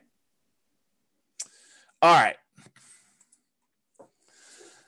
Which, by the way, makes sense because you sold off your properties much earlier so that you could retire earlier. Like, I don't want to leave this here and have you guys think, well, why would I do it then? Because you actually got to retire at month 293, and then you still achieved 10K a month income by month 428.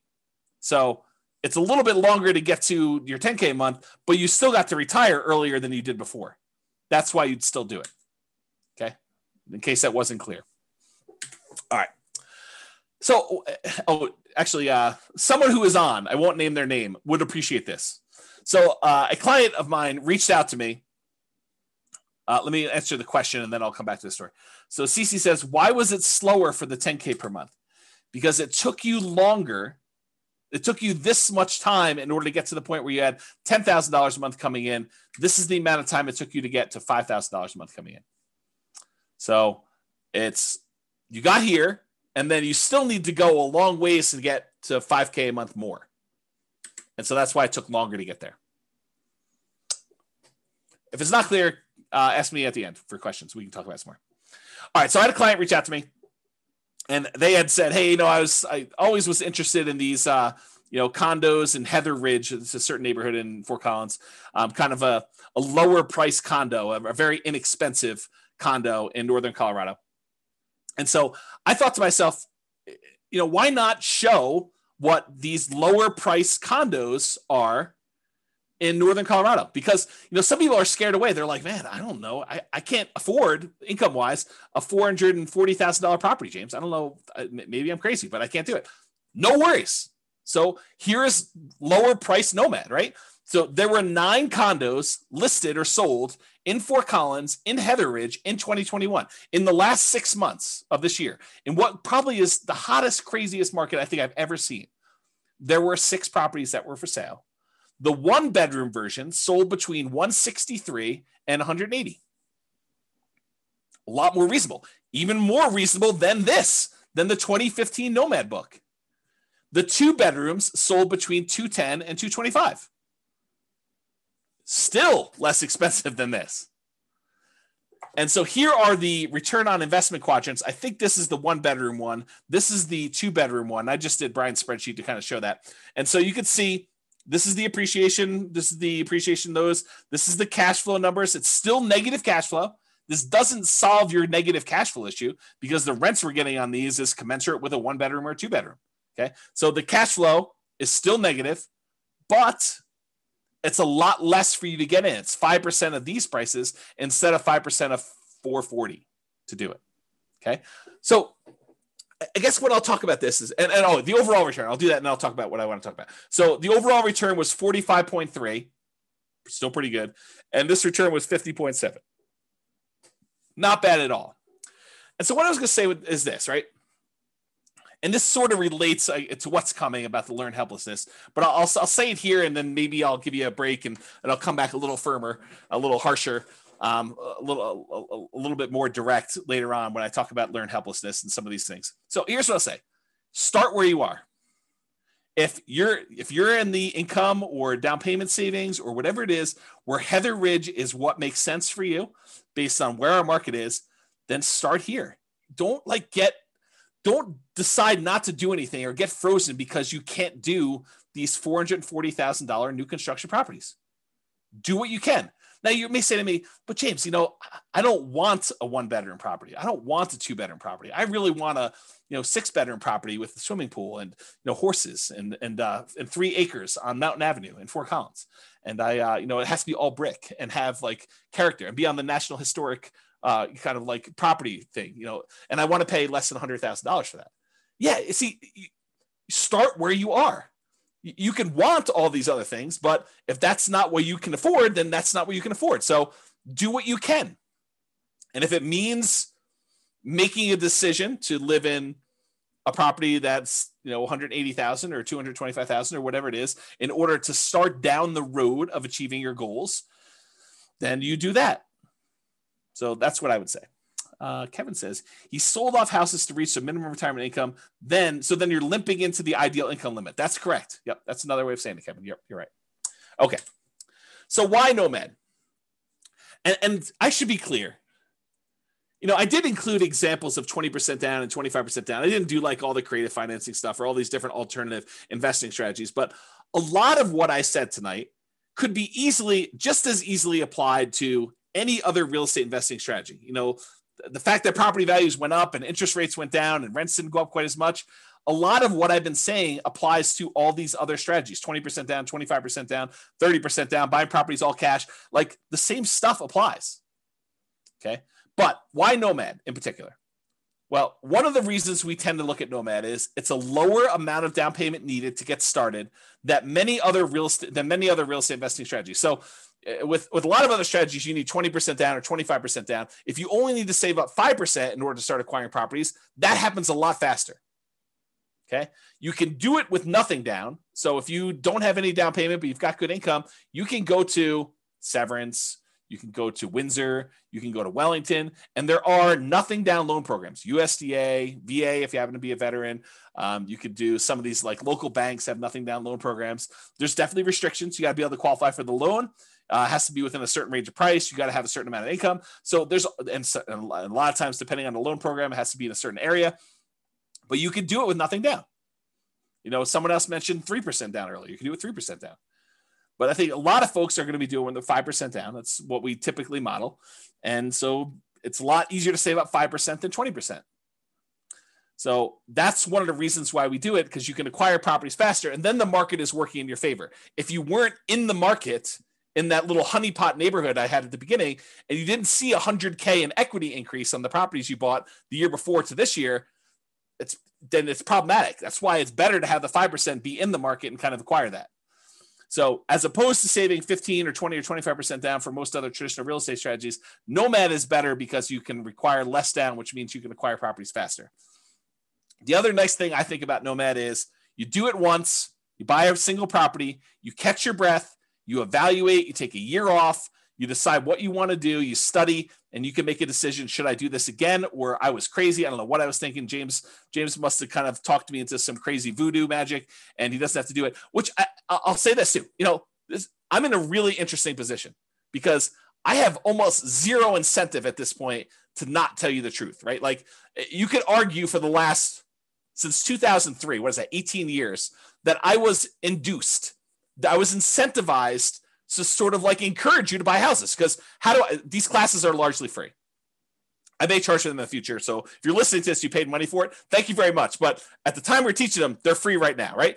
And the reason why they're free is I was educating you, providing you great information and tools and resources with the hope that some small percentage of you would decide to buy a house with me as your real estate broker, and I would make $7, $8, $9, $10, $13, $15,000, whatever it was. 3% of whatever the price of the house is pretty typical in our marketplace. So go ahead and multiply that out. $400,000 property. I was being paid $12,000 to help you buy a house.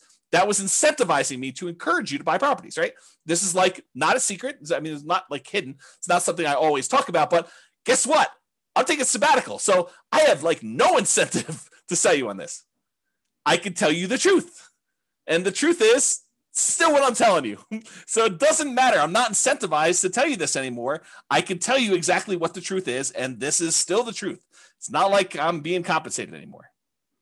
Okay? All right. Do it once, catch your breath, you evaluate, you decide if you want to do it again next year. That's up to you. You get to choose. You get to look at the market and evaluate, can I get my X percent of the market? Thank you, Bob and Barbie. I do appreciate that. I feel like I've always told the truth, but there is an incentive for me to not tell you the bad stuff. But I do. But there you go. Yeah. Likely story. The timeshare pitch is coming. Oh my goodness. Okay. So you get to decide after you evaluate whether or not you want to do it next year or not. Another reasons why I like Nomad over the other investment strategies is you get better interest rates than non-owner occupant. Just the interest rates are better. There's no due on sale or due on transfer clause issues like if you did creative real estate investing, which you could still do with little down. I mean, it's another little down strategy, but there's other problems with that strategy. And you could typically acquire assets faster if you're saving up down payments when you only have to save 5% than if you have to save 15, 20, 25, which means your acquisition speed is compressed, which means you now have the market working in your favor or against you if the market goes against you, but you typically have the market working in your favor because you have a larger asset base to work from. So there are exceptions to this, but if you have an exceptionally high savings rate or a large asset base to start, then this doesn't apply as much because you're really just deploying assets at that point much faster. Okay. So we've talked about this concept a lot tonight. What's the alternative if you're not going to do Nomad? And I wanted to talk about this concept of learned helplessness because I think it's relevant. It's probably been relevant this whole time, but I thought this class really drug it out of me, whatever the correct verb tense of that is. CC says, I feel like the biggest barrier to Nomad is the bank refusing to fund after the second one with the justification that you're building out your portfolio. All right. So CC, for your benefit, any Nomads that are on that have bought more than one property, please tell CC about your experience. Did the bank tell you or give you any hard time about acquiring the property? I'm not going to prompt you. Please go ahead and tell CC and she can do this. And CC, this section on learned helplessness is for you. Okay. So there you go. The whole bunch of people that are talking there. All right. Learned helplessness. This is a quote from Arnold Schwarzenegger. Learned helplessness is the giving up reaction, the quitting response that follows from the belief that whatever you do doesn't matter. I'll even add to it. It's the fears that prevent you from doing the things that you probably should do. You've conditioned yourself to be helpless, to not seek action and do that. Okay. So I don't know if that helped you in ACC, but there's a couple people at least telling you that it's not an issue. Here's another quote from Elon Musk, thinking in probabilities, which is related to this. Outcomes are usually not deterministic, they're probabilistic.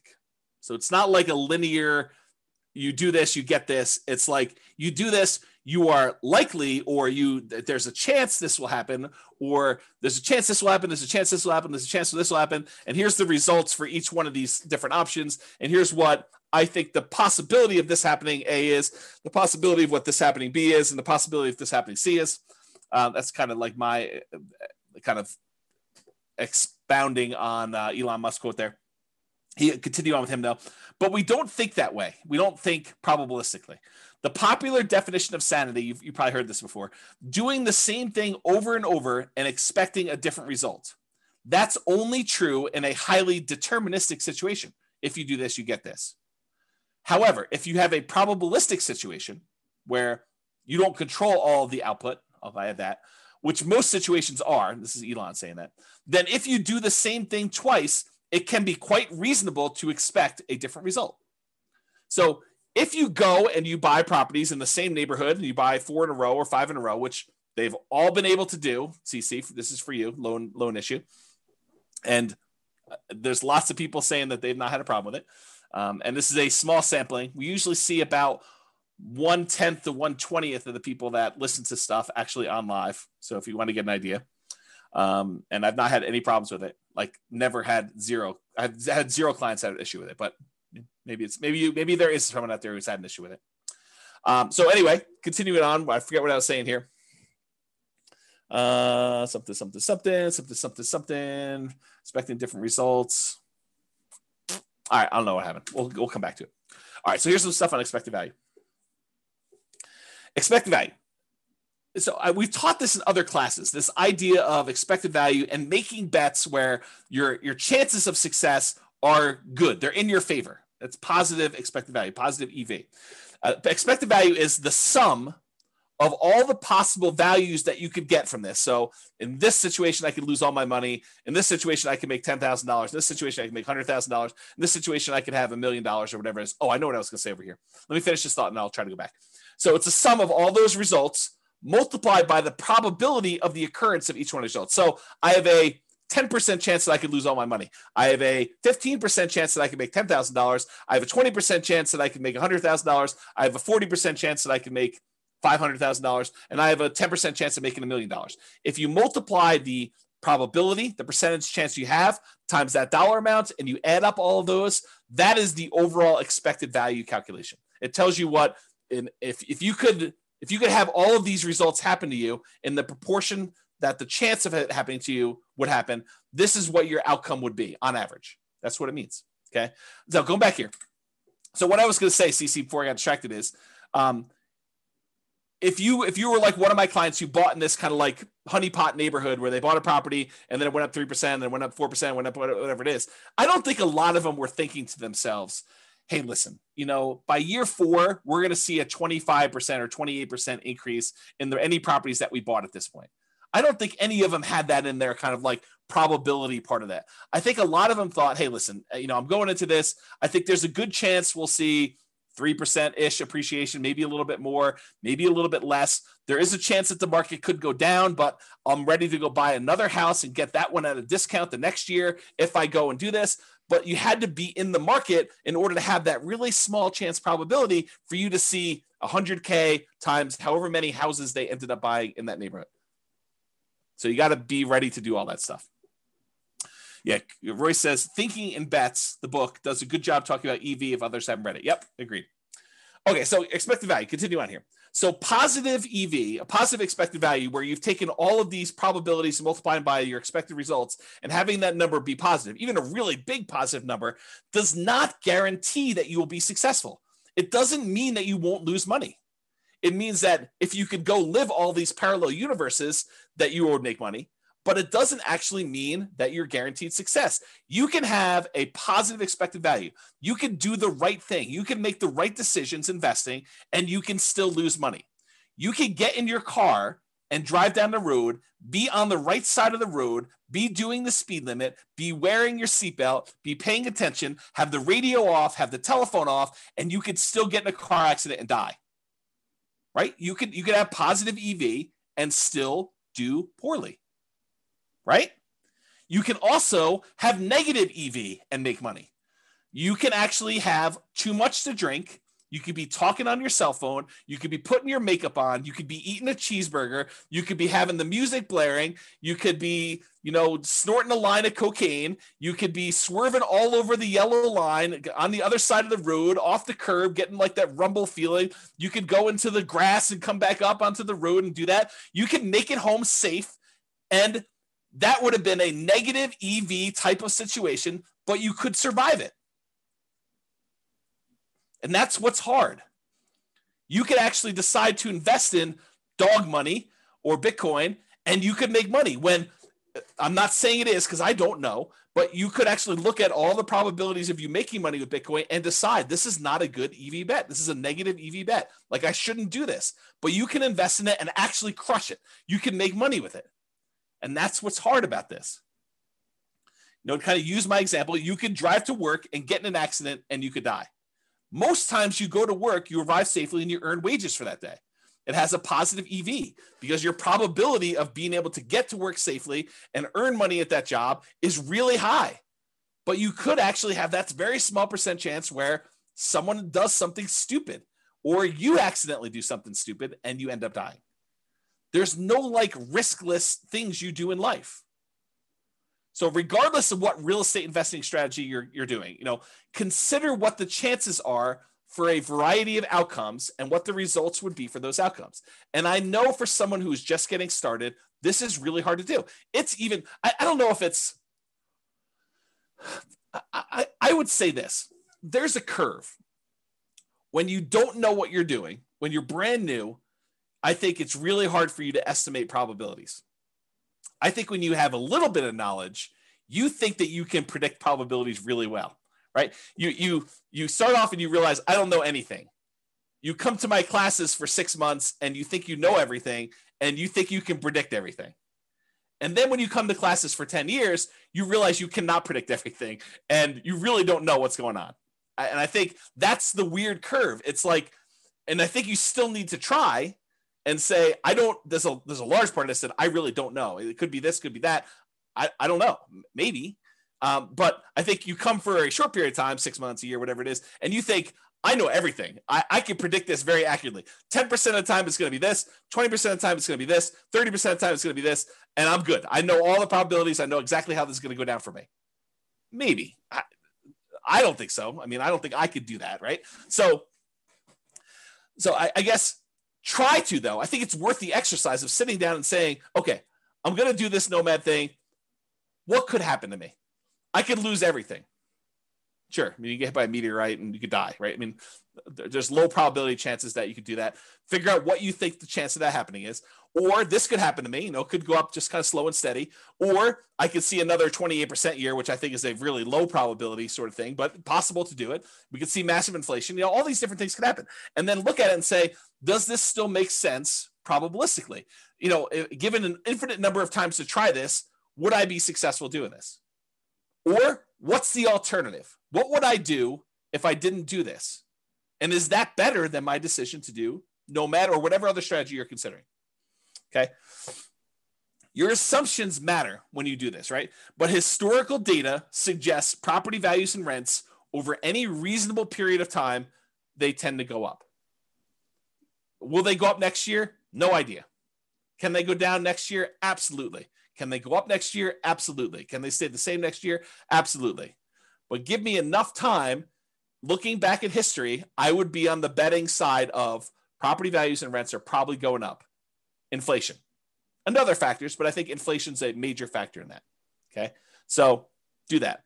When I do math in the real estate financial planner software, when I do modeling and things of that nature, and the average of the Monte Carlo runs that you do, that's technically an EV calculation, right? You're running this thing 100, 500, 1,000 times, whatever it is, and you're saying, okay, there's 1 out of 1,000 chance that it does this dollar amount and 1 out of 1,000 that does this dollar amount. You take that times 1,000 and you add up all the numbers. That literally is an EV calculation. You do the average of all of them. That's your EV for that entire run. Okay. It tends to be overwhelmingly positive. Are there times when you run this scenario that it becomes negative? Yep, sure is. And your assumptions matter a lot as to whether or not it shows negative and how negative it shows. Okay. So what is your alternative for achieving whatever goal that you're trying to achieve with this nomad or real estate investing strategy that you're considering? You know, if you're saying, hey, listen, I want to retire early, or I want to hit financial independence, maybe it's not even retire early, maybe it's retire on time, or not too late because you're starting pretty late. You know, I just don't want to go to 75. I want to try to do this before 75, and I'm starting at 45 or 50, and I got to get caught up. So how can I do this in 25 years? Which it's not fast anymore. It's like on time because I started late, right? So what is your goal that you're trying to achieve? And what are the options you could do? Okay, I could do Bitcoin. I could bet it all on Bitcoin possibility. I could go to the casino and bet it all on Black 12. And if I hit Black 12, I get 36 times my money or 35 times my money. If I don't hit it, I lose everything. I could do this Nomad thing. I could buy 20% down rentals. I could buy 25% down rentals. I could go learn to trade options, or, you know, whatever it is that you're considering. Lay them out in front of you. Say, okay, what's my odds of doing this here? What's my chance? What's my return? What's the probability I'll do well here? Probabilistically, Elon Musk-ish, sort of think about what are my chances of being successful? Not that I'm automatically going to be, but doing that. Okay. And then figure out, if you don't do Nomad or whatever else, what are you going to do? What are you going to do? What's different? So how do you feel?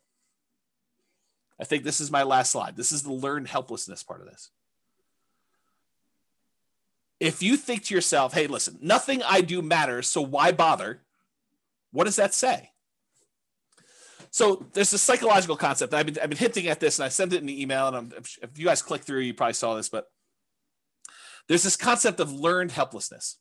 And I'm going to butcher the explanation for it because I'm not a psychologist. I'm not teaching this. So realize that what I tell you may be slightly wrong, but the idea is sound. Okay.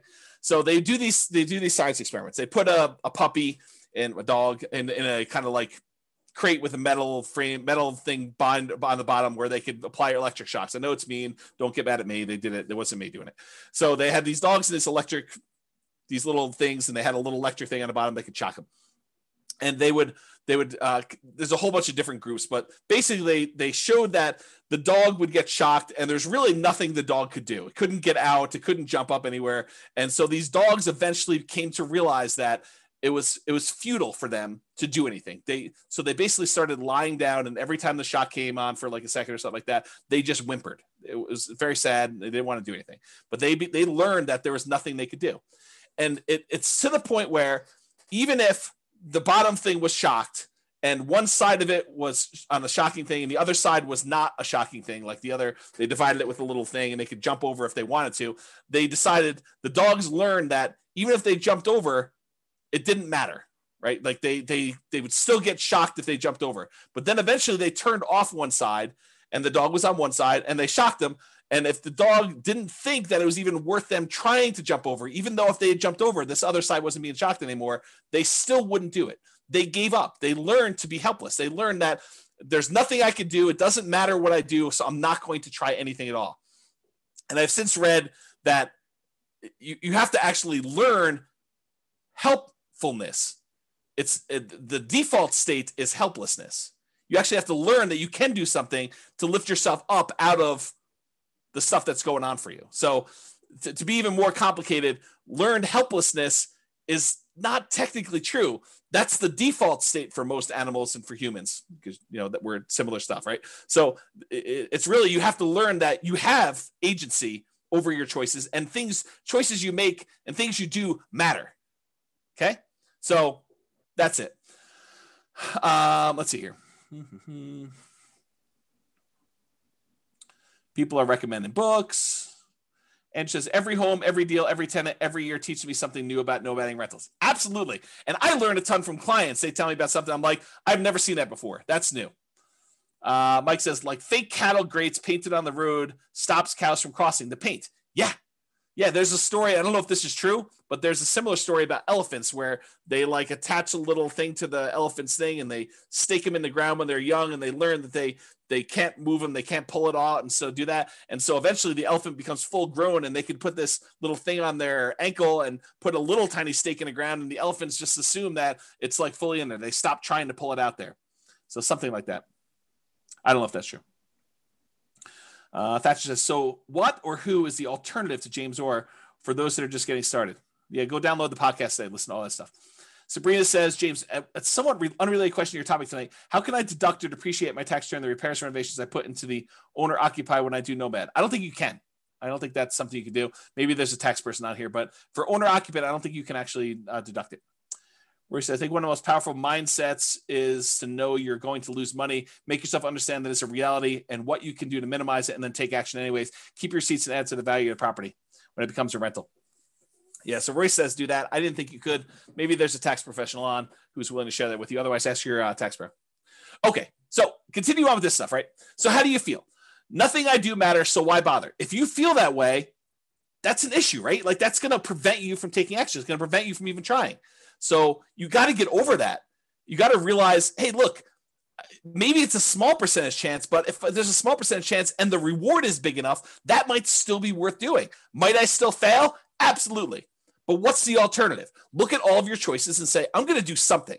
It may not be a 100% guaranteed result, but I'm going to take action in the one that is most likely to be successful for me. And maybe you choose to do a higher probability with a lower reward because you've believed, maybe incorrectly, maybe correctly, it depends on you, but maybe you believe that that is better for you to have a higher probability of getting a little bit at least than to go for it and to do a lower probability of success, but a much bigger outcome. And you get to decide whatever that looks like for you. If you feel, hey, look, I tried that already, it didn't work. Yes, we all fail at things. I mean, if you listen to the class, I don't remember when I did it. It was earlier this year. I talked about like the 20 stupidest things I ever did or what I wish I knew before I invested in, like before I started investing in real estate. And I was pretty open about like, I've had some significant setbacks and failure. Okay. So I fail. I mean, I make bad investments. I don't always make money on stuff. Sometimes I do things and they don't work.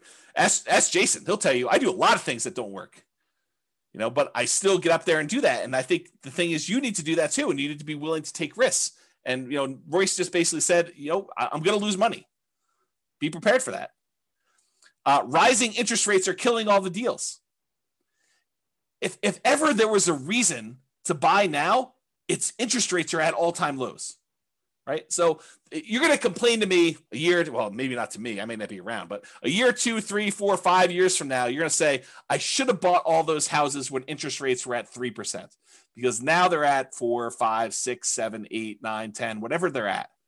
Right. So you think that all these deals, or you think to yourself, I shouldn't even buy the first property because interest rates are going to go up. And this is unsustainable. If interest rates go up to 5, 6, 7, 8, 9%, I put it in the calculator. This is not going to work. I shouldn't even buy one property. I shouldn't even do it. Bad. That's bad decision making.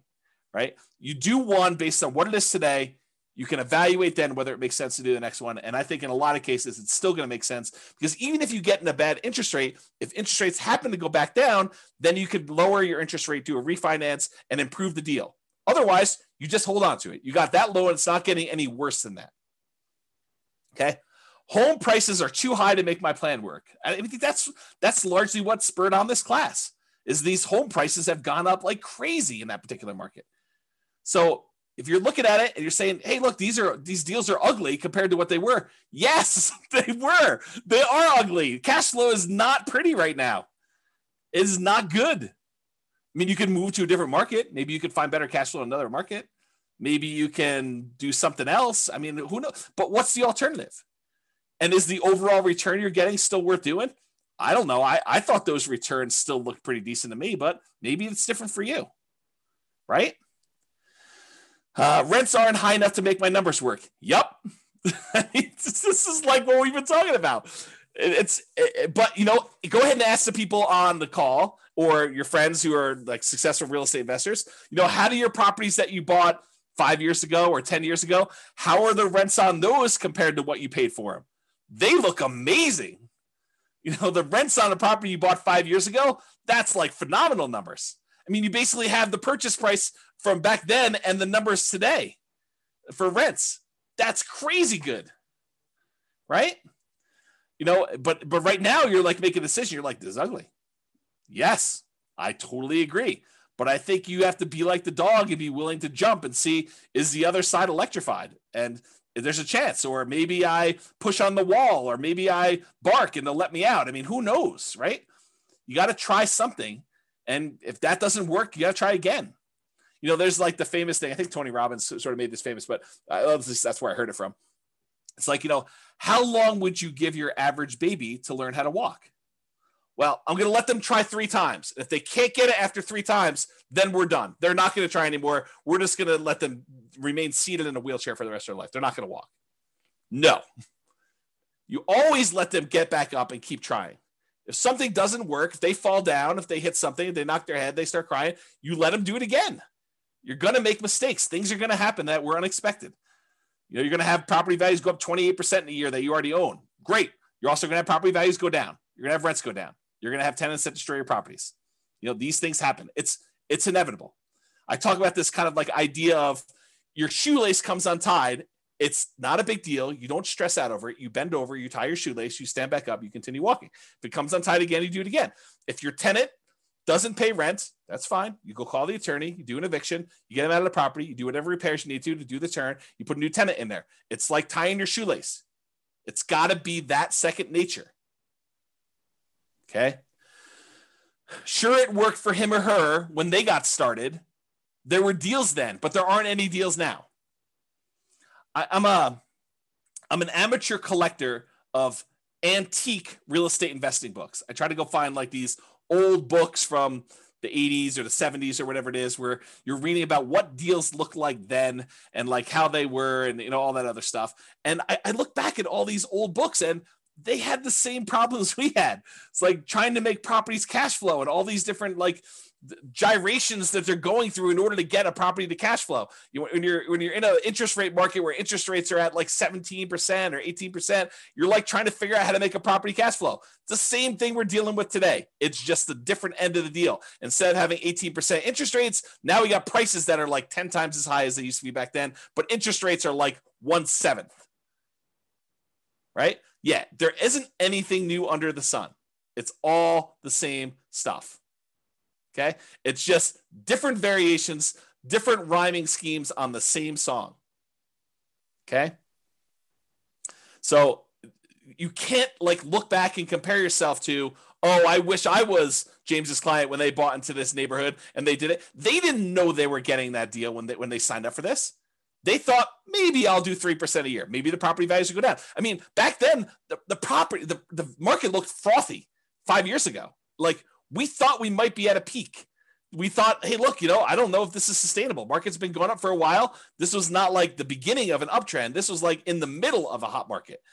And they started buying. They're like, well, I don't know. Maybe it'll continue to go up. Maybe it'll go down a little bit. We really don't know. They had risk.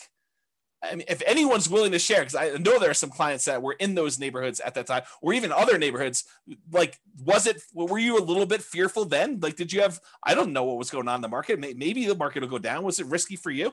I think it was. Like, did you have these same fears where, yeah, I mean, I wish I had started 5 years ago when these numbers were better. I think even then, 5 years ago from today, people were thinking that. That's what my experience has been. The market is moving too fast for me to make this work. Yeah, I totally. This happens all the time. Market's moving fast all the time, Yeah. See, yeah, even Eddie's like, I had to bid over asking on both properties, so was scared to hell. Totally, right? It was like fearful. Like we didn't know what was going on there. Jason's I thought it was insane what I paid for a Michigan in severance in 2019. But now, yeah, Jason's like, it looks really cheap. It's like, I should have bought 10 of those things. We don't know. And at the time, everyone was in fear. Yeah. Yeah. Other people are like, amen, Jason. Always risk. Not worth doing if it's a slam dunk. Yeah. Prices or rents are going to fall. I mean, how many people think that the market's it's too bubbly. I mean, I'm going to step on my own toes for the class coming up, but are we in a market bubble? Is the market going to crash? I don't know. No one knows. So could prices come down? Could rents come down? Sure. But if you're buying today and then prices go down, you get to buy at a discount the next one. If rents go down, great. You get to buy at a discount the next one. You're kind of like buying down into the thing, and then eventually things turn around. Yep. I can't save down payments fast enough. Yeah, I hear you. It's always hard to save down payments. I definitely struggle with that. I struggle with that today. Right? I mean, I don't have infinite money. And I like having really big reserves. So I still have problems with that. And so do a lot of other people. You know, my wealthiest clients I have all have challenges with that. It is not a poor person challenge. So get over it, because it's not unique to you. Got to do stuff about it. All my wealthiest clients, they do stuff about it. They're actively trying to figure out ways to increase the money that they have to invest. It's an ongoing problem. I can't find deals. Yep, welcome to the club. This has always been the case. You know, the only exception I will have is like 2008, 2009, there was a surplus of deals. But no one had confidence. Very few people had confidence to invest during what seemed like the end of the world. The worst real estate market of our lifetime. You know, a massive global real estate depression. There were a lot of deals back then. You know, it was like, what's the best deal? You know, you were like, it was sifting and sorting instead of trying to find what's the least bad deal or what's the least negative cash flow deal, at least in our market right now. I mean, maybe you're in a different market, but what's the least negative cash flow deal I could do right now? Before then it was like, well, there's 14 ones to choose from. Which one should I pick? Yeah. Okay. All right. So that's all I got. I think you got to take action. You got to do something. And you know, you got to realize, you got to recognize and name in yourself, am I displaying symptoms of learned helplessness? Am I not taking action and doing something? And it doesn't have to be Nomad, doesn't have to be 20% down rentals. Do whatever makes sense for you. I don't care. I mean, I'm basically done. I got 1 foot out the door, right? So that's what I will say to you. Do something, figure out what makes sense for you, and try something. Take action.